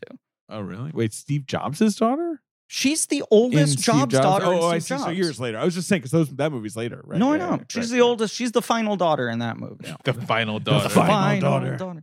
Yeah, Perla Harley Haney Jardine. Yeah. They're sitting on a bench, and Teresa Russell's like, you need to understand, your dad's like a fuck up. He fundamentally fucks everything up. You cannot rely on him. Even if he's trying his best, he's going to hurt you. You don't want him in your life. And she like gets up and sort of like hobbles over and sees the sand castle and can tell that it's him and like touches it and sort of has the moment of like, I understand that he's trying. And the mom doesn't see it. She looks back to her mom. She looks over, the sand castle's gone. And it's like a nice little thing. There are just some little character moments like that they reinstate. There are the clunkiest sort of overwritten scenes they all take out. There are alternate takes and score cues that just tonally like flatten it out. They also take out a lot of Eddie Brock. Right. They sort of strip it down to the bare minimum. But I do think it flows better. It's not a fundamentally different movie. I think it's just a little bit more consistent. It is a cut done by someone who doesn't have studio executives breathing down their neck and has a little more time to think over it. The only mistake I think it makes is it changes the fucking cue at the end of the movie, so it isn't the Elfman theme and it's some other piece of instrumentation that's not as iconic and resonant. Can we talk about the best scene in this entire movie? Okay. Yes. What's the best scene in this Birth of the entire Sandman. It is pretty good. Do you think that's the best scene in the entire movie? Is it Birth of the Sandman? Yeah, the The him trying Yes, to yes, yeah. reconstitute himself. Yeah. I mean, I love that scene. Or I Yeah. really like that scene. I don't know if I love any. I scene love in this that scene. movie. Right, but it's great. It's a very Griffin scene in that it's like this sort of miraculous technological scene as well. I mean, I think But I it's think also a very universal monster. There's That's right. The hand. Yeah. What? Go No, ahead. I think actually my favorite scene in my favorite scene sequence in the movie is the James Brown. right. You know, I think that is. Sort I of the think high I point think of the that sort movie. of is sort of like the It's the boldest thing in the Right, movie, but the right. Sandman thing is sort of similarly bold. Yeah. Why do you love that? Apart from the sort of is it the kind of like universal monster tragic? thing? There's also, I mean, part of I guess how Tom Saintchurch acts it is as when he's first dissolving the sand, his face is sort of like this, Yes. he's like horrified. Yes. He's like, I'm dying. It's like I'm dying. Yeah, it's a kind of crestfallen. Yeah. Right. Yeah. I think it's a complete story, the scene in and of itself, right? The fact that like it speaks to the sort of Raimi at his best, his sort of incredibly clean expressiveness. That the scene is driven by a character who is struggling to even be able to create recognizable human expressions. That you're like projecting these emotions onto a pretty formless mound of shit. Yeah. And that going from like the individual grain to then seeing the entire sort of silo of the sand, the like struggle to get his fingers to maintain integrity, the entire internal journey of it without any narration or whatever. I think that's also like the best track in the score, which watching the editor's cut, I do think the score is pretty good. Like, you know, the Raimi, I always dinged it for not being Raimi, but I think the Sandman theme is good. I think mean that Elfman. theme in particular is good. You mean Elfman, not right? I'm sorry. That's what I mean. But there's this Anthony Lane's review of this movie when it came out. Okay. The opening paragraph was all about that scene, Uh-huh. right? And just kind of how incredible it is. And the opening sentence of his review is, there's one great scene in Spider-Man 3, and you can pretty much leave the theater once it's over. But for those 3 or 4 minutes, you wouldn't want to be anywhere else. It's very compelling. I agree with you. And I think about that line a lot too, when there's like a movie that doesn't work that can have one scene that is so locked in and such a clean expression of what the person was trying to do that he's literally like, there's nowhere else in the world you'd rather be than watching these 2 minutes of Spider-Man 3. okay. But But what do we think of Mary Jane's arc in this movie? I like it. Why do you like it? I really like Dunt's performance I like her performance too. throughout this film. And mind you, the thing I just rewatched was the cut that maybe has better takes of her performance. Yeah, sure. I mean, that's okay. I don't know. I felt like, in my mind's eye, this movie fell prey to the plot line that is always dicey of like, the girlfriend's upset she's not getting enough attention. Yes. It's a bad plot line. It's a bad plot line. Yeah, and then she doesn't get anything to do. I think she plays it incredibly well. Yes, she's a good actress, but Yeah. the character is horribly underserved. And then like she's jealous of Gwen Stacy, who's a non-character, and it all just feels like she's behaving stupidly. And Sure. I feel like it's not a good way to treat her character. Well, this is who's the other. not well treated in the first movie. You know, it's like Mary Jane's sort of inconsistent because often she has to be the thing to rescue Sure. or the thing between her and him and Harry or whatever. Right? Like, you know, it's a lot of that. But I think this one is so much about her I trying like to her figure out. scene with Harry when they're cooking. I was going to Yes, say. I think that's a that's great the scene. good. This yeah, is like, a place that's where where there's some juice. Right. I also think Franco's good in this movie. He's we were he's a real feast or famine actor for Yeah. me. I said that to you. And I more often than not dislike him. I really like him in 1 and 2. I like his sort of weird Yes. Harry in general. Yeah. His weird take on Harry, which is kind of like aloof rich kid who doesn't know how to fit in thing, Right. who's handsome but also an alien, right? Yeah. Yeah. And then this one, I feel like he's good when he's doing that, but I feel like he's kind of like bored when he's in like evil goblin mode, like quote unquote, you know, like when he's yes. which is how I feel about him in Oz and how I feel about him in like almost in Planet of the Apes. Well, that's almost any yes. blockbuster he was in where I was just kind of like, are you bored? Like all of a Yes. sudden that weird thing with Franco. I mean, like, those in where he Ri- suddenly's yes. dead behind the eyes. In Rise and Oz, they are performances that actually like make me angry. Where I'm like, let someone else do this. Someone might enjoy doing this. Someone James. would It's enjoy how doing this. people felt about him at the Oscars. Right. They will at least enjoy making this money, you ungrateful fuck, who's going to like make this film and then talk about why, like, well, I knew it was bad, but I thought it was an interesting statement to be in a film like this while I'm also teaching a class on being in movies that suck or whatever. And I'm like, fuck you, right? I think he's Yeah. less comfortable with the new goblin-y stuff. I do like everything after he gets scarred when he sort of once again becomes more tragic universal monster I enjoy hero. his. Do you guys like his? the amnesia? messed up face. Yeah. Oh, yeah, well, yeah. the amnesia. I too. think yeah. all the amnesia The stuff is amnesia fun. is really good. Well, and this is That is so comic booky that it's like the doctor's like, I don't know what to tell you. He's the normal guy, except he just doesn't remember like the last 6 or 7 issues. Like, Peter, you know, my like, friend, my best friend. Peter, I love you. Or we just graduated high Yeah. school, right? How's my dad? That thing where the No, nurse is like, those are good friends. He's like, not good friend, best friend.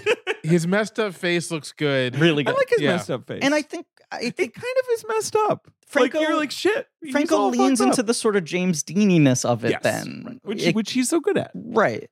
And I think once again, it's like the stuff with Mary Jane and Harry is fun to me because it gets back to this thing of just like, fuck, we were so miserable and angsty when we were teenagers. And that feeling where you're like in your mid to late 20s and you're like, I didn't realize how good I had it. Yeah. We're Yeah. hot. Right. I like it when he says, "Do you like peppers?" And she's like, "I love peppers." And I'm like, no one's ever said that. No one loves. that feeling of Mary Jane, like, ooh, give me a bell pepper, baby. holding all this weird information, knowing that he's got amnesia and this isn't real, but being like, wouldn't it be nice to just pretend that it was just this again? This Peter thing's like not fucking working. I don't know. I think she's good, and I do just She's great. Yeah, I think my trouble I have no beef with her It- performance. is Yeah. I think her performance is very good, and I think she's just like very good at playing, you know, moments where you could play big, she plays small. yeah. And I think that's sort of like kind of her power. Like she knows how to just like really modulate the emotions while still delivering the impact of a big performance. And so I sort of did not pay sort of like, yeah, she's in this movie more than the other ones, she's very like either damsel in distress. which she often is. Yeah, obviously, right, or- or a drag, or a kinda drag, like, yeah, you know, like, yeah. I just, And I think there's probably a way to do the Peter's not paying attention enough to me story and just have it be a little more nuanced, a little less sort of like I need attention, a little more sort of like you're not tending this relationship. Here's how you do it. You Yeah. take a villain out. Because the reason, Yes. Yeah. when, anytime she's like, I just feel like you're not paying attention to me, I'm like, Mary Jane, too much is going, like, I, the viewer, I'm like, what do you mean? Mary He's Jane, busy. Have you Like- read this script? Right, you take a villain out Yeah. and sort of like it's the dilemma Give it a becomes little room, just sort room of to like breathe. Right. and I think this is kind of what they were going for, right? That like Peter becomes so self-absorbed Right. about being Spider-Man that he just ceases to tend It's an these absolute power corrupts relationships. absolutely. Right, Like what right. keeps Spider-Man is that he's humbled constantly by Right. the universe. Okay. Okay. Go ahead. Go Can I ahead. just say faint praise a word? Because I think I've identified what I do marginally like about this, and it's purely an execution, and most of And the then I have a credit Mary goes Jane to question. Mary But go Jane, ahead, yeah. to Dunst in her performance. I think what I like is that she never has the "you're not paying attention to me" blow up scene. Yeah. Which is They the don't yell, scene that right. always like nails on a chalkboard feels like all you know how to do is turn the woman into a harpy, Right. sort of emotionally unsatisfied, whatever. I like that the more he starts feeling himself getting absorbed with all this stuff, she just pulls back. And that is just this thing of like, he doesn't realize that she has been fired from the play until an hour and 30 Okay, minutes This is my question. in. This And is my she just question. goes like, if you're not going to pay attention, I don't want to burden you. We I have guess to I'll talk just be about this. sad. No, but we have to talk about this. All right. Do you guys think she's bad in the play? Like, how bad is she in the play? Because we see her perform, and Yeah. it's a nice little number. I think it's nice. So how can she be so bad that they fired her from a Broadway show? She's a union actor. Yeah. That is hard to do. They are replacing her name on the damn marquee. Yeah. Like one performance in. How bad was she? Did she like fall over in Act 2? I can't get over it that they fire her. It's crazy. Explain it to me now. Go. I think the only way it works is if you have to imagine that she's like this weird it girl, and they're like, now she's going to do a musical. And Kirsten Dunst has a nice singing voice, but a very particular kind of like Zooey Deschanel-esque singing It's voice. a little one. Yes. Right. A little, Right. Yeah. Right. And that they're sitting there and they're like, we put this young They starlet fired her though? in this show and she's not giving us fireworks. And the reviews were bad. You don't fire someone for bad reviews. I wouldn't. This industry is brutal. Okay. I think you like the Mary Jane because of what I like about the Mary Jane. The last scene is so nice. It's and very lovely. And I out actually of, I had you know, forgotten that it ended like that. And I was like, It's this- such a An it's such a crazy way for a incredible movie like this Yeah. to end. Especially when you're like, this is the end of his trilogy, whether or not that was his intention at Right. the time. Now, You still have to think he had to create an ending that he knew if I never get to make another one, this is where it is. And that they let it end on the two of them sadly dancing together and I- not even knowing how to talk through their problems anymore. more like I don't know this, and this is why I'm always going to go to bat for this movie Same. because like The ending for me, I'm just like, I will forever want to defend it because he ended it this way and it cost $250 agree. million. And it's this like scene, I knew this it's was a the favorite, movie and I about- agree. it's a Yeah. movie about fucking people. Yes. Like it's not a movie about costumes. Keeps coming or back like, to the people. You know, purple genocide guys. It's not like, about a hole in the sky. it's a movie about At the two same kind time. of broken people. Yeah, it like at the end of the day, even when you have this crazy, this was like the most expensive movie ever made at the time. Yes, it costs. I almost remember the $300 thing million where it or leaked whatever, out that it cost $250 million, and the response was, that must be a typo. It is impossible right. No movie for a costs that movie to much, cost. right. Where does that money go?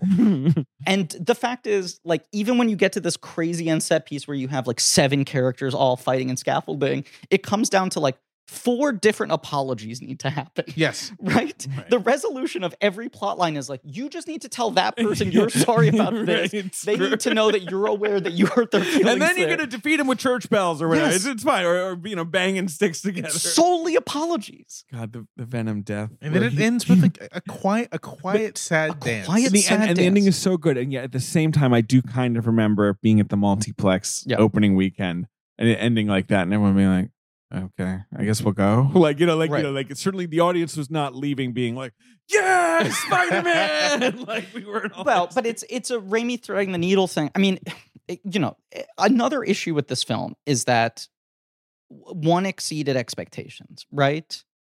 And then 2 exceeds like all sequel expectations, where they're like, holy shit, how did he just perfect this fucking thing? So then I think you have 3 years of everyone being like, well, Sam Raimi is a genius. Yeah. He is yeah. the one person who He has knows, figured out right. exactly how to make Bulletproof. these movies. He cannot err again. I mean, it's similar to what happened with The Dark Knight Rises. Yes, right. Which is exactly. a movie I think is totally fine. I Yeah. liked it when I saw it in theaters, and I will happily revisit it again. I like this more than that, but it's similarly a movie I want to fight for Right. specific reasons of what it tries to do, there's even for things everything that it fucks work. up. There's things that Right. don't work. Right. Yeah. And before we started recording, we talked a little bit about Superman Returns, Yes. which is another movie that it's not a sequel or anything, but it's like much better than it gets credit for. Yeah, and it also, one of the weird things about it is that it is kind Yeah, of it a is sequel. kind of a sequel. Yeah, yeah. Right. To a movie that's like 4 generations. Yeah. Yes, that's like the whole thing for me, is that he still is he's keyed into the basic story he wants to tell here. And even when it gets muddled, the humanity of these central characters does basically stay intact and remain the key attraction. Let me give you a quote from Bill Pope, who shot this movie. Shot the last one, too. Yeah. Bill Pope, the legendary Bill Pope. And he talks about a lot of cinematographers who do this. You make a visual flow chart, right? Yeah. For like the moods, how the atmosphere will be scene by scene, right? Mhm. Maybe colors, things like that. And he was like, Spider-Man, we couldn't do it because the emotions and there's so many characters who change so much that like there was no way to map it out in a way that looked logical. That's fascinating. And also Right. the characters have entirely different color palettes. Yes. You're like exactly. Venom is black, Sandman is like green and yellow, and then New Goblin is like green and black. Green, yeah, kind of steely green. Right. Yeah, right. Like, and it's basically he's like there are 4 characters. They're going either from light to dark or dark to light or light to dark to light or whatever, right? But they're all doing it at different times. They're all doing it on different You tracks. have night sequences, you have dawn, you have dusk, you have morning. The score and also the script will keep changing. You Yeah. know, like the way he describes it basically does seem to be like new pages are coming in every day where it's like, no, actually the Green Goblin thing's going to happen over here now or whatever. So that's all the problem. I agree with you what you're saying. The 3 main kids, there's something there. Yeah. But everything around it is so noisy in this movie. Yeah. I just think, look, I'm not going to tell you to do it today because I certainly Or to watch the editors. assume I'll you're- watch the editors. I just think it's an interesting spin to give at some point because I think, aside from everything else, it reorganizes some scenes in a better order as well. It just makes it feel a little less manic. Does it have Venom dive into the bomb to get back into the suit and turn into a skeleton? Yes. I do like that. I like that too. I love that. But why I like that is because it does feel like Sam Raimi being like, don't ever fucking ask me about Venom again. Yeah. Because initially it seems like, oh, Spider-Man's going to blow up the suit, but Eddie Brock will survive. And Yeah. we can have a little post-credits thing where it's like, oh, there's a blob left. And then Sam Raimi's like, no. Eddie Brock dives in. The whole thing explodes. Right. No more Venom. Right. The You fundamental. made me do this and I'm not doing it anymore. He refuses to apologize. He refuses to take responsibility. That's another thing that's reinstated back into the movie. There's like a montage of like black suit Spider-Man killing it, which was a bunch of stuff that was in the trailer that Yeah, they they should've animated done that's that. really expensive. Because like you need that. Yeah, I know. It's like weirdly missing and it's in the editor's cut and it helps the movie. Well, one thing I want to tell you about in the research, the sand, right? They shot a lot of real sand. I guess I didn't know that. Yeah, the thing I remember reading, I don't know if JJ pulled this up, was that they like this was such a like tech breakthrough was to try to do the particle physics of Sandman, which are a lot easier, I think, to do these days.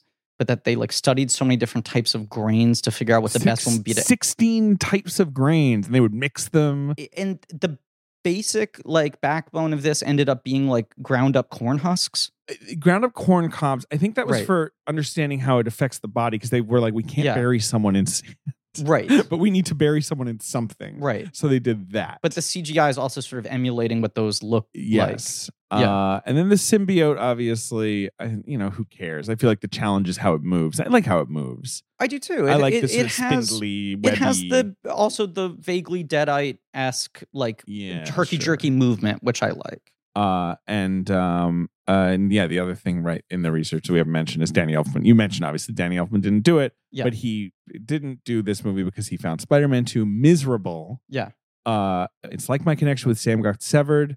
As far as I'm concerned, he went to sleep. Someone put a pod next to him, and when he awoke, he wasn't the same person I'd known for a decade. Now, look, Danny Elfman will motherfuck someone. I Yeah. feel like we've encountered this Dramatic before. man. Like, Yeah. he's kind of a dramatic dude. I He's mad. I think he's mad that he got into the temp score so Yes, much and kept yes. being like, get it to sound more like this temp score. And Danny Elfman was like, you're driving me crazy. this is what happened. If you watch Spider-Man 2, there's very little new music in it. He essentially makes like a Doc Ock theme that they reuse several Yes, times across yeah. the film. But I think what happened, because that movie was on such a tight timeline, it comes out so quickly Yeah. that they're like editing as they go, and they cut it to Elfman's score for the first movie. Right. So they reused tracks from the first movie and they played it for him, and they went like, we just want you to do music in these 5 spots. And he's like, I want to do a full score.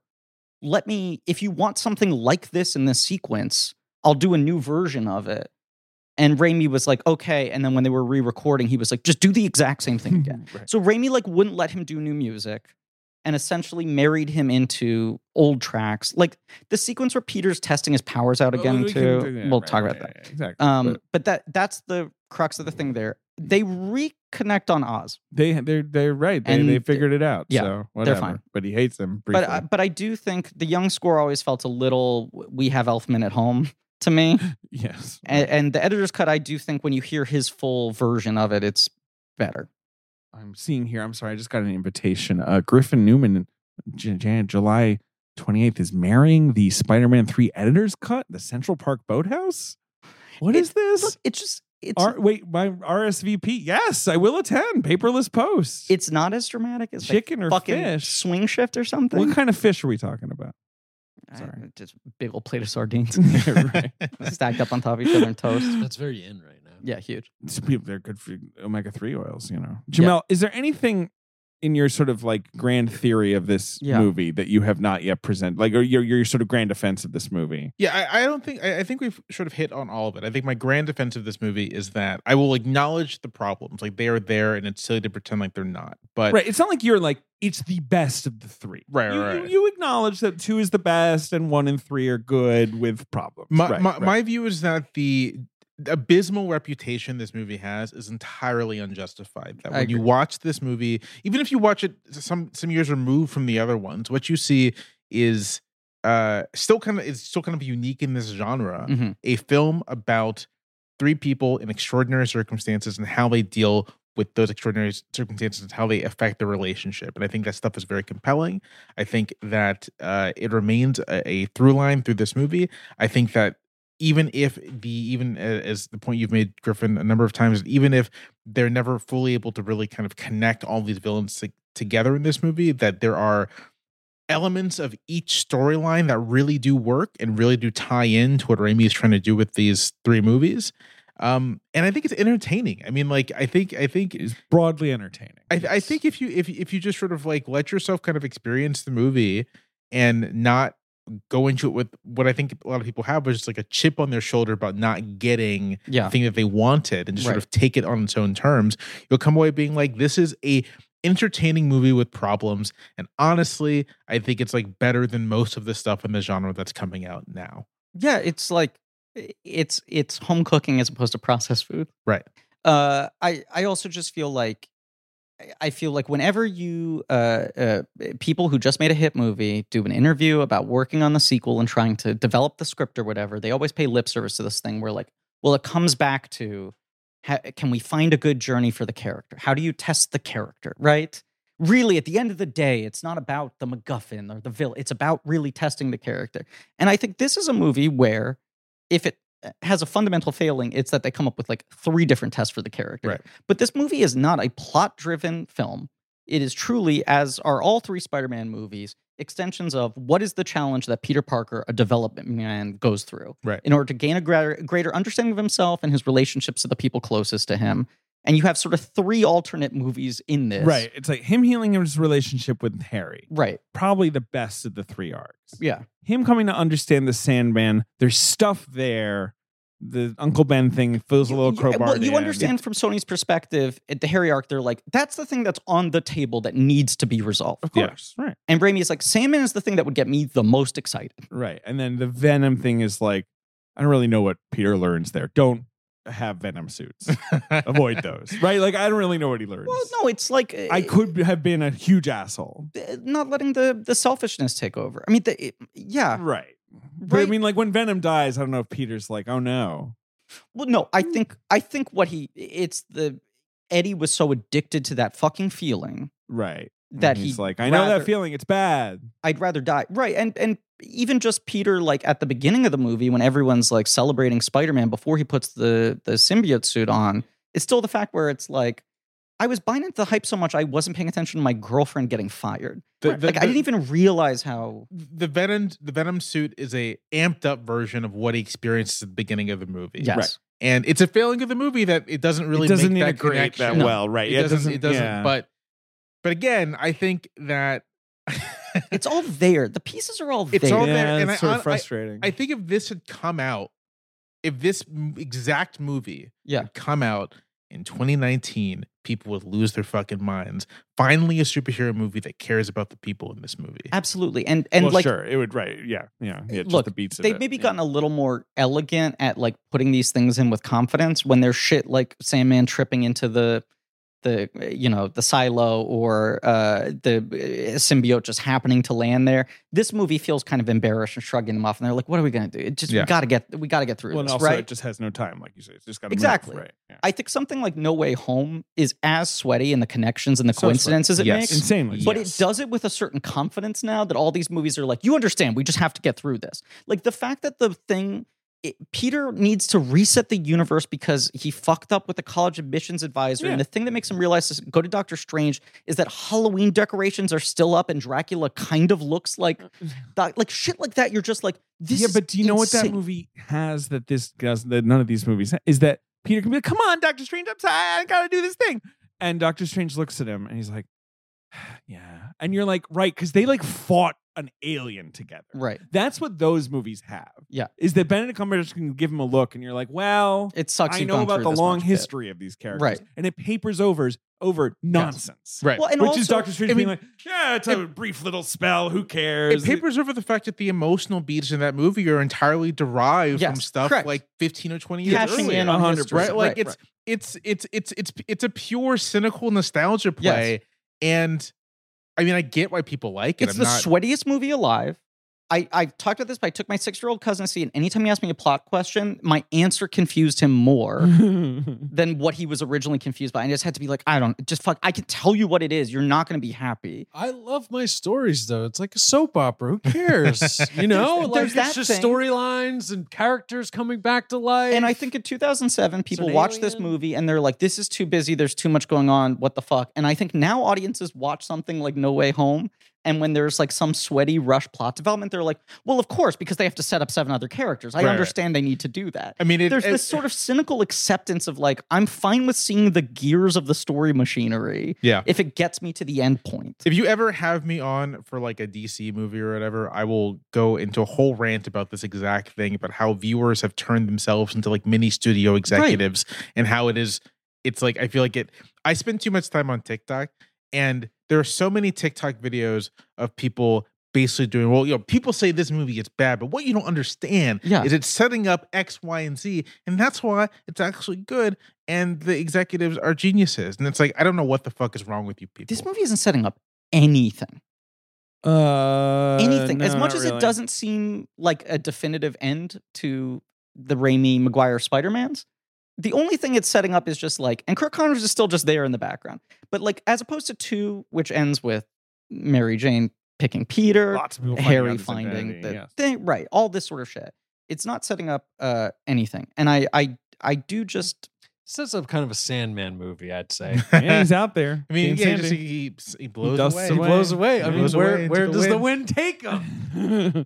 That's all I'm saying. One other final complaint that I have is like, I don't there's stuff like the Sandman creation that's bravura, Mhm. but the action is sort of not like as next level as it feels in 2. I think this is very much a case of them reaching beyond their means. Like, even with 100%. the biggest budget in the fucking world, it's weird and that all the this, visual effects weirdly look worse in some ways, like Do you- some of the swinging and stuff. do you know what I think it is? If I can try to explain this very quickly.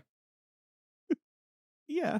So often when I watch the Corridor Crew videos, It's just what he means is he's going to take a while explaining not. something I'm not. when he I'm not. says that. I'm not. Okay, go ahead. There'll be things where they'll show a scene, and very often now they'll have like the actual VFX person who worked on the Sure. movies. They'll be like, They're our big guest enough today is a guy now. from Weta, and we're doing 7 of his most they popular can movies. get the guys right. So they go, so how do you do this sequence where the guy deteriorates into sand? How do you make Thomas Hayden Church deteriorate into sand? And their answer is almost always, the whole shot is CGI. And they're like, really? And they're like, you get to a point where if you have one live action element and everything else around him is CGI, Right. the live action looks worse. Yeah. And it actually is better to just use the thing you shot as reference and just scrap it and recreate the entire thing with CGI. Or at the very least, what they do is they like build a 3D model of Thomas Hayden Church and they take the still image that they filmed of him and they wrap it around. Right. Right?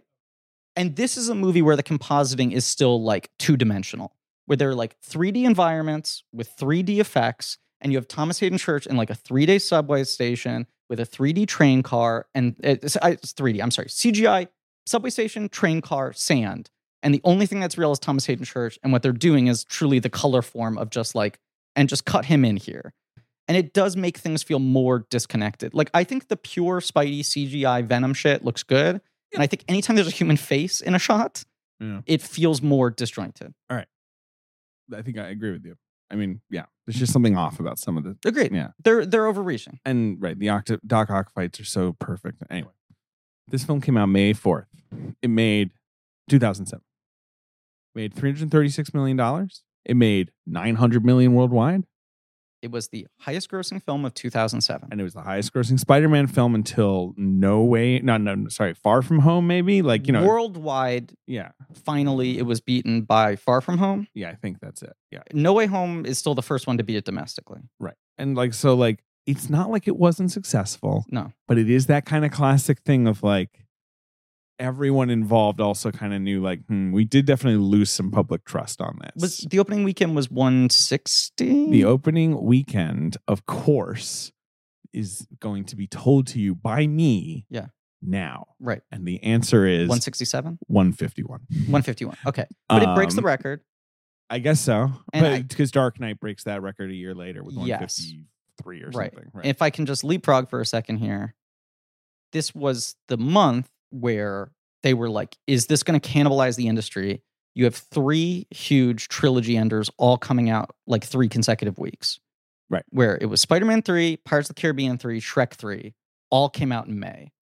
And they were like, these are 3 of the biggest franchises. Each one of them has broken opening weekend records, and they're all going to come out within spitting distance of each other. And then Transformers comes out that same summer as well. Sure.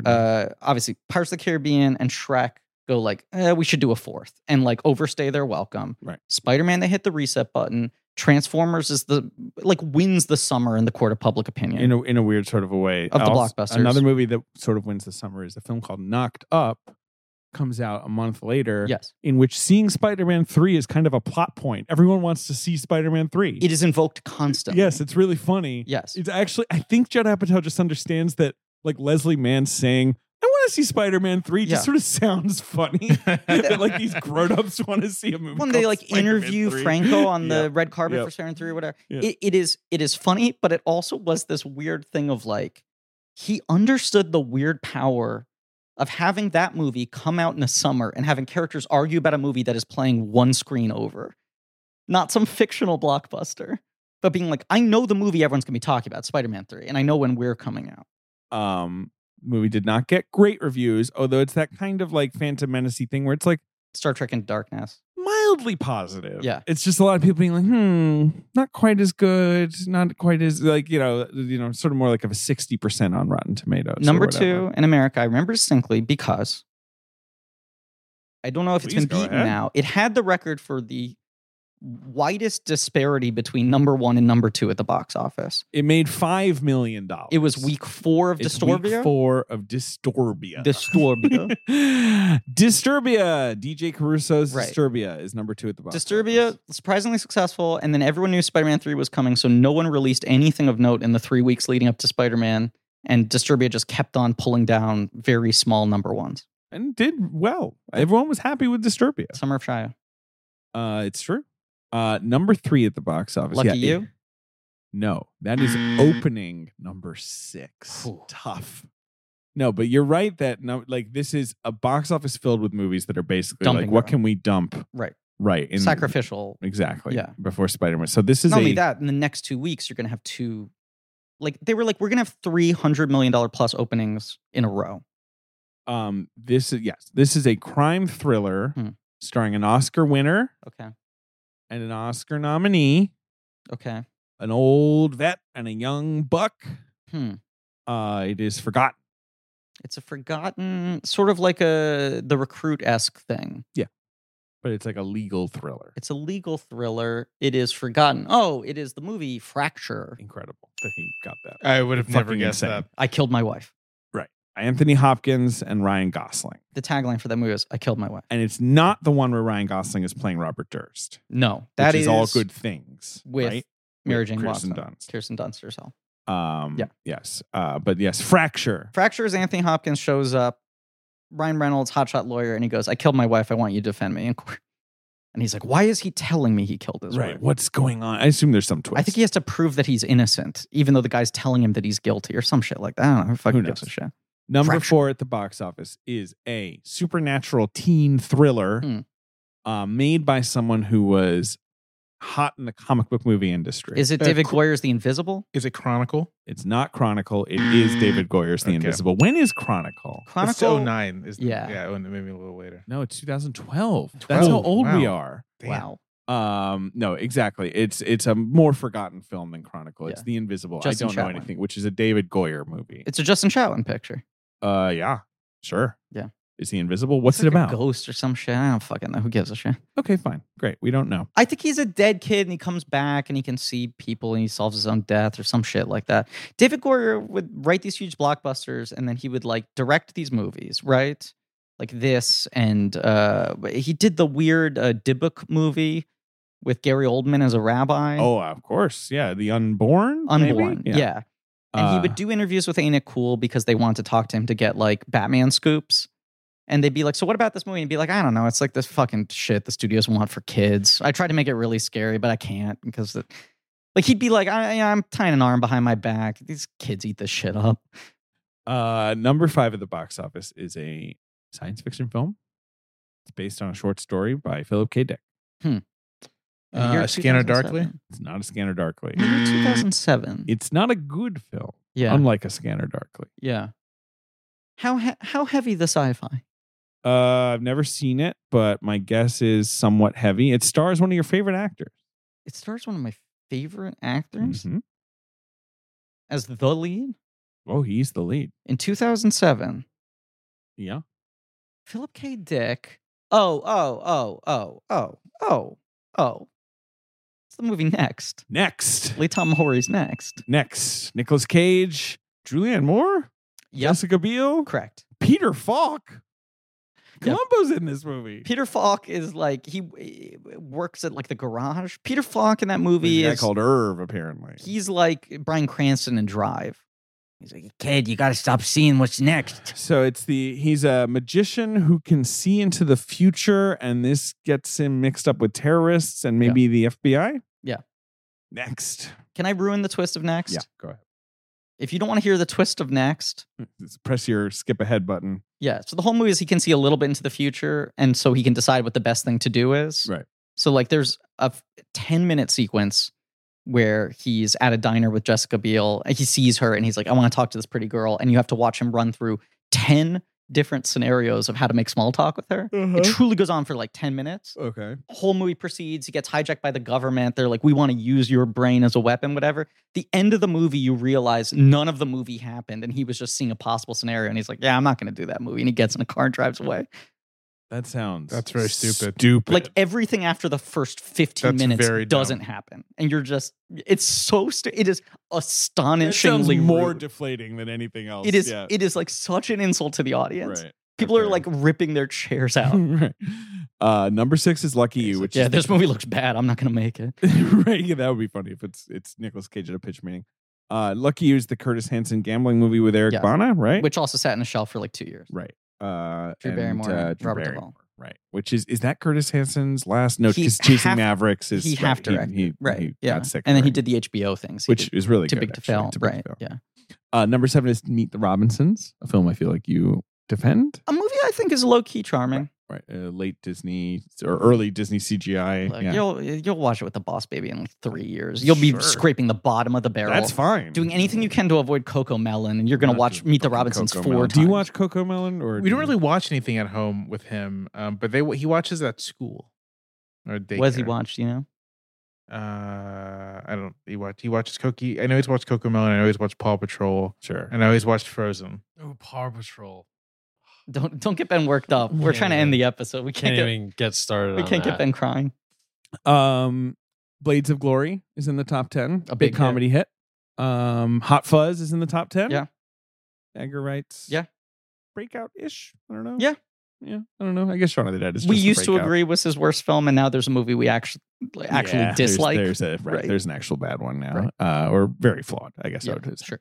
And then, Are We Done Yet? Is that the sequel to Are We There Yet? Yeah, it was a big That's- box office that's game Ice Cube? stumper recently. Yeah, Yeah. right. So Are We There Yet's the road trip movie with his girlfriend's kids. Are We Done Yet? He's what, fixing up the house? It's a Yes. remake of Mr. Blandling's Builds His Dream House. Correct, the Cary Grant film. Yes. Yeah, But yes, he's trying to fix a house. It's like a Money Pit style thing. classic. Yeah. Offensively, this film was not nominated for Best Visual Effects, or maybe not offensively. I just feel like the Sandman stuff should get it The in heights there. are high, but it speaks to, I just think, what a bad People were taste it out left on in this everyone's thing, mouth. right? Right. Golden Compass wins that year, Yeah. and Pirates of the Caribbean and Transformers both are the other nominees, and I guess those might have a better case. Like World's End has incredible visual effects, Incredible. Oh, yeah. and Transformers was kind of doing a thing no one had seen before. But Dead Man's Chest had one. Dead Man's Chest won the year before, Right. and of course that's the one that introduces Davy Davy Jones Jones and all that. sort of That's shit. really impressive. Michael Bay's whole talking point in interviews that summer was like, I had to make this movie with like half the budget of Spider-Man. Like he was like, I had to be scrappy with $125 million and every character in this is a robot. And on that level, Transformers looks insane. That is the thing. But the other thing with Transformers is you were just like, how the fuck it now it's like, yeah, sure, I know how that's When gonna they work. when Then they you were announced like, they're toys. What, they're Right, gonna right. be like talking and shit? when they Like, announced this is- Transformers, I yeah. said that is impossible. It's not doable. Right. And How it's- can you have that many large characters in God, one movie? That's a movie that like I would just love to go to someone 400 years from now and be like, look at this. Let's watch this together. Like even maybe a sequel, like one of the ones where it's like a bunch of robots are actually having like major conversations Right. with each other. But that is, as you said, Those movies are bananas. oh, insane. That is the movie of this summer that Hollywood starts taking ideas from. And then the next summer is Iron Man and Dark Knight. And yeah, everything's changed. So Spider-Man 4, of course, was the plan. Mhm. Spider-Man's 5 and 6 were also announced. Yeah. They had never dates. happened. David Koepp was brought in. James Vanderbilt was brought in. Mhm. Raimi hated the script. Yeah. The studio didn't like Raimi's ideas about Vulture or whatever. And it all falls apart. But I think it was just the classic Raimi thing where he's like, I am not going to deliver another fucking movie to you until I am satisfied with this script. Like, I'm not doing what we He's just like, did again, I- where I'm I not- like just have to hit a I date. refuse to apologize for a Spider-Man movie again. Right. So either exactly. we're doing this right or I'm not doing it. And it got to the point where they said it's too much money, they're too stubborn. And part of the Sony deal has always been there has to be a new Spider-Man movie every whatever years.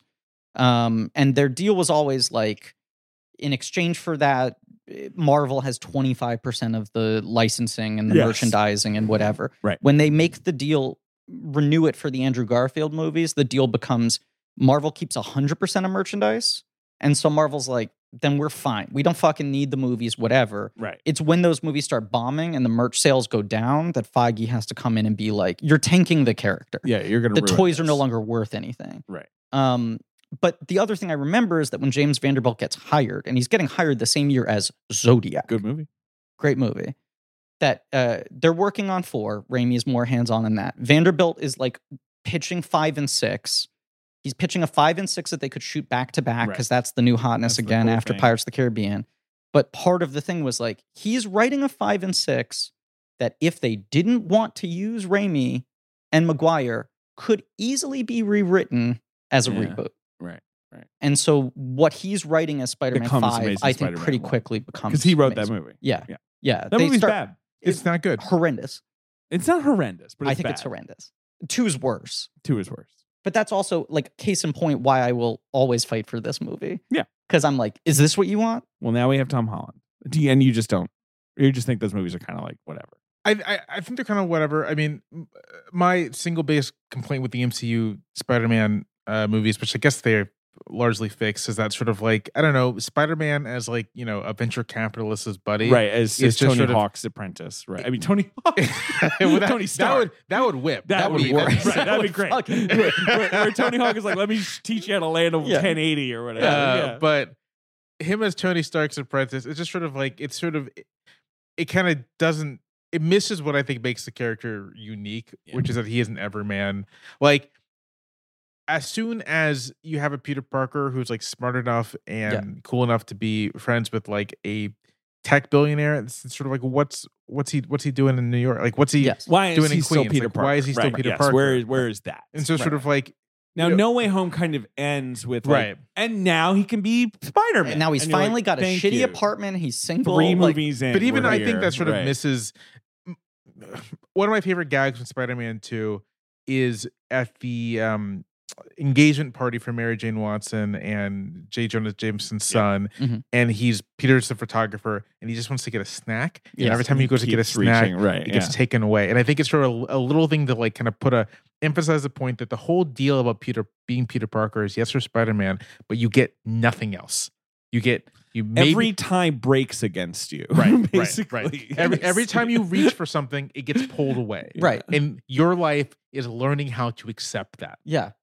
Yeah, and I think what I like about this movie Pretty is he spends 2 movies being like, why me? Why can't it be easy? Why can't I have what I want? Right? Like Right. he'll literally say that line in those movies. And then this one, they're like, if you want what you want, Peter, here you go. And it makes him an asshole. Right. And he has to learn, like, no, it's actually good to be humbled. But yes, And the MCU movies just don't get that at all. it took 3 movies to get there. It is the thing I find most emotionally affecting at the end of No Way Home is the scene at the donut shop, which is not a perfect scene, but the fact that he makes a very Peter Parker decision of like, I'm going to leave. Yeah. Right? I'm not going to rope her into this again, as a spoiler for people in what has to be the most spoiled movie in the universe at this point. But yes, this movie is still very much in touch with that. Yeah. And it's still fundamentally just about a couple of kids from Queens. Yeah, basically. Well, yeah. Harry's not from Queens, is he? I guess he's from Manhattan. He's from Manhattan. That kid's from Manhattan. He's from Manhattan. He lives in like Dakota or whatever. I don't know where they live. Yeah. All right, Watto we're done. lives We in got Dakota. to be done. Jamel, thank you so much. Thank you for having me. Thank you, Jamal. This is my first Thanks, episode of Jamal. your show when I have not been talking about something A very serious serious or heavy. Because you That's did true. Rosewood, you did Forrest Ali, Gump Forrest is Gump. Ali. A lot Right, of like, Forrest Gump, I guess, is the closest to silliness, but of Yeah. course touched on every part of American. I Right, was gonna say it's a lot of the sins of 20th century America. Yeah. Yeah. Oh, but so next year is 5-timers. All right. Ooh. All right. So yeah, what your next appearance has to be Yeah. worthy of the 5-timers club, or it doesn't. Could be Ernest I mean, it Scared could be, Stupid you for know. all I care. I don't know. Whatever. Like, yeah, that's an Ernest, right? Yeah, Ernest Scared Stupid, We got yeah. Scared Stupid That's at the one best point, one. right? Oh, okay. Yeah, that's the best one. Absolutely. Ben, do you agree? That's tough. I have a soft slate for camp. That one's pretty good too. Do you remember the year that was the theme at the Met Gala? Ernest Goes to Camp. Nobody understood the assignment. They didn't understand the They assignment. didn't understand. They Why didn't is understand the Zendaya assignment. just in a gown? I don't get this. She's not going to camp. This yesterday's was the Gilded Age, Yeah. Yeah. which was sort of like I guess people thought the Gilded Age was a good thing. Right. right. I don't know what that was. If I were invited, I would have gone as a sharecropper. Yeah. Well, I would have gone. I would have gone wearing a Gilded Age box set DVD with Yeah. Carrie Coon's face on it. I don't know. I was gonna say, I'm checking my notes here. The theme next year for the Met Gala is Barry. Tokyo Vice. What? Nobody even likes that show. Jamel, Unclear and Present Danger.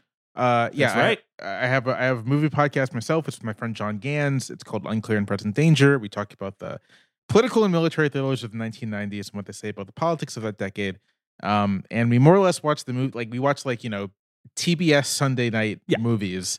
A And Clear and Present Danger. It's right there in the Yeah, title. One of those movies. And we talked about them. Our last episode, our most recent one, was on Oliver Stone's JFK, a Buck Wild movie. Oh, very chill Um, movie. Yeah, what is What are you talking about? a popcorn flick. Tom. A movie I love, but Yeah. is probably responsible for poisoning the brains of. That's the thing. You're like, quarter this of is so America. irresponsible. I'm very entertained Yeah. right now. Yes. Yeah, the best way I can describe watching JFK, if you've never seen it, is it is like getting incredibly high and then like totally vibing, and then once you come down from it, you're just like, oh, I have ingested something dangerous to my health. Yes. Right. Right. Yeah.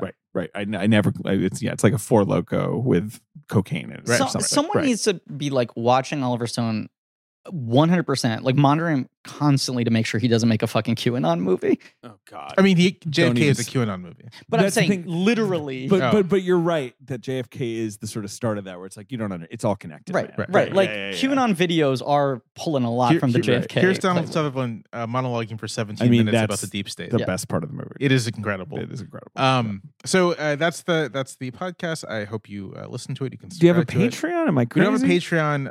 Okay, I actually you were considering a Patreon. I maybe. cannot talk about it Okay. for reasons related to my day job. Absolutely. And my day job is I'm a New York Times columnist, and my column usually shows up every Tuesday and every Friday. Always a great read. Always happy to get your newsletter as well. I saw Blanky refer to you recently as the most correct man in America. And after hearing you talk about Spider-Man 3, I couldn't agree more. That's- Thank you so much, Griffin. Too powerful though. What if you go all emo and you start doing dances down the street? I'm so correct. Like you're drunk with power. All right. Yes. That was Spider-Man 3. Mm-hmm. Tune in next week for... Oh no, the next week's good. Next week's a good one. I thought next week was Oz, but no, of No, course there's a no, good no, one no. in between. I almost right. made the same mistake. Tune in next for Tune in next week for Drag Me to Hell. Yeah. With Jamie Loftus and Caitlin Durante of the Bechtel cast Mhm. returning to the show together for the first time. Yep. Except except on their podcast where they're always together. sure. First time on this show. And our Patreon, of course. Patreon.com/blankcheck. Yeah. Where we're doing the Batman, the Not All Batman. Ben's going to sleep. Which we've been talking Sleepy about a Benny? lot in this episode as a comparison point because we recorded it yesterday. Yep. Thank you all for listening. Please remember to rate, review, and subscribe. Thank you to Marie Barty for our social media, AJ McKeon and Alex Barron for our editing, JJ Birch for our research. This was the longest dossier he ever wrote. There's just so much on He's this out of his movie. mind. He's on one. Thank you to Leigh Montgomery and the Great American Novel for our theme song, Joe Bowen and Pat Reynolds for our artwork. Go to blankcheckpod.com for links to a lot of real nerdy shit. And as always, the dancing is good. Dancing's good.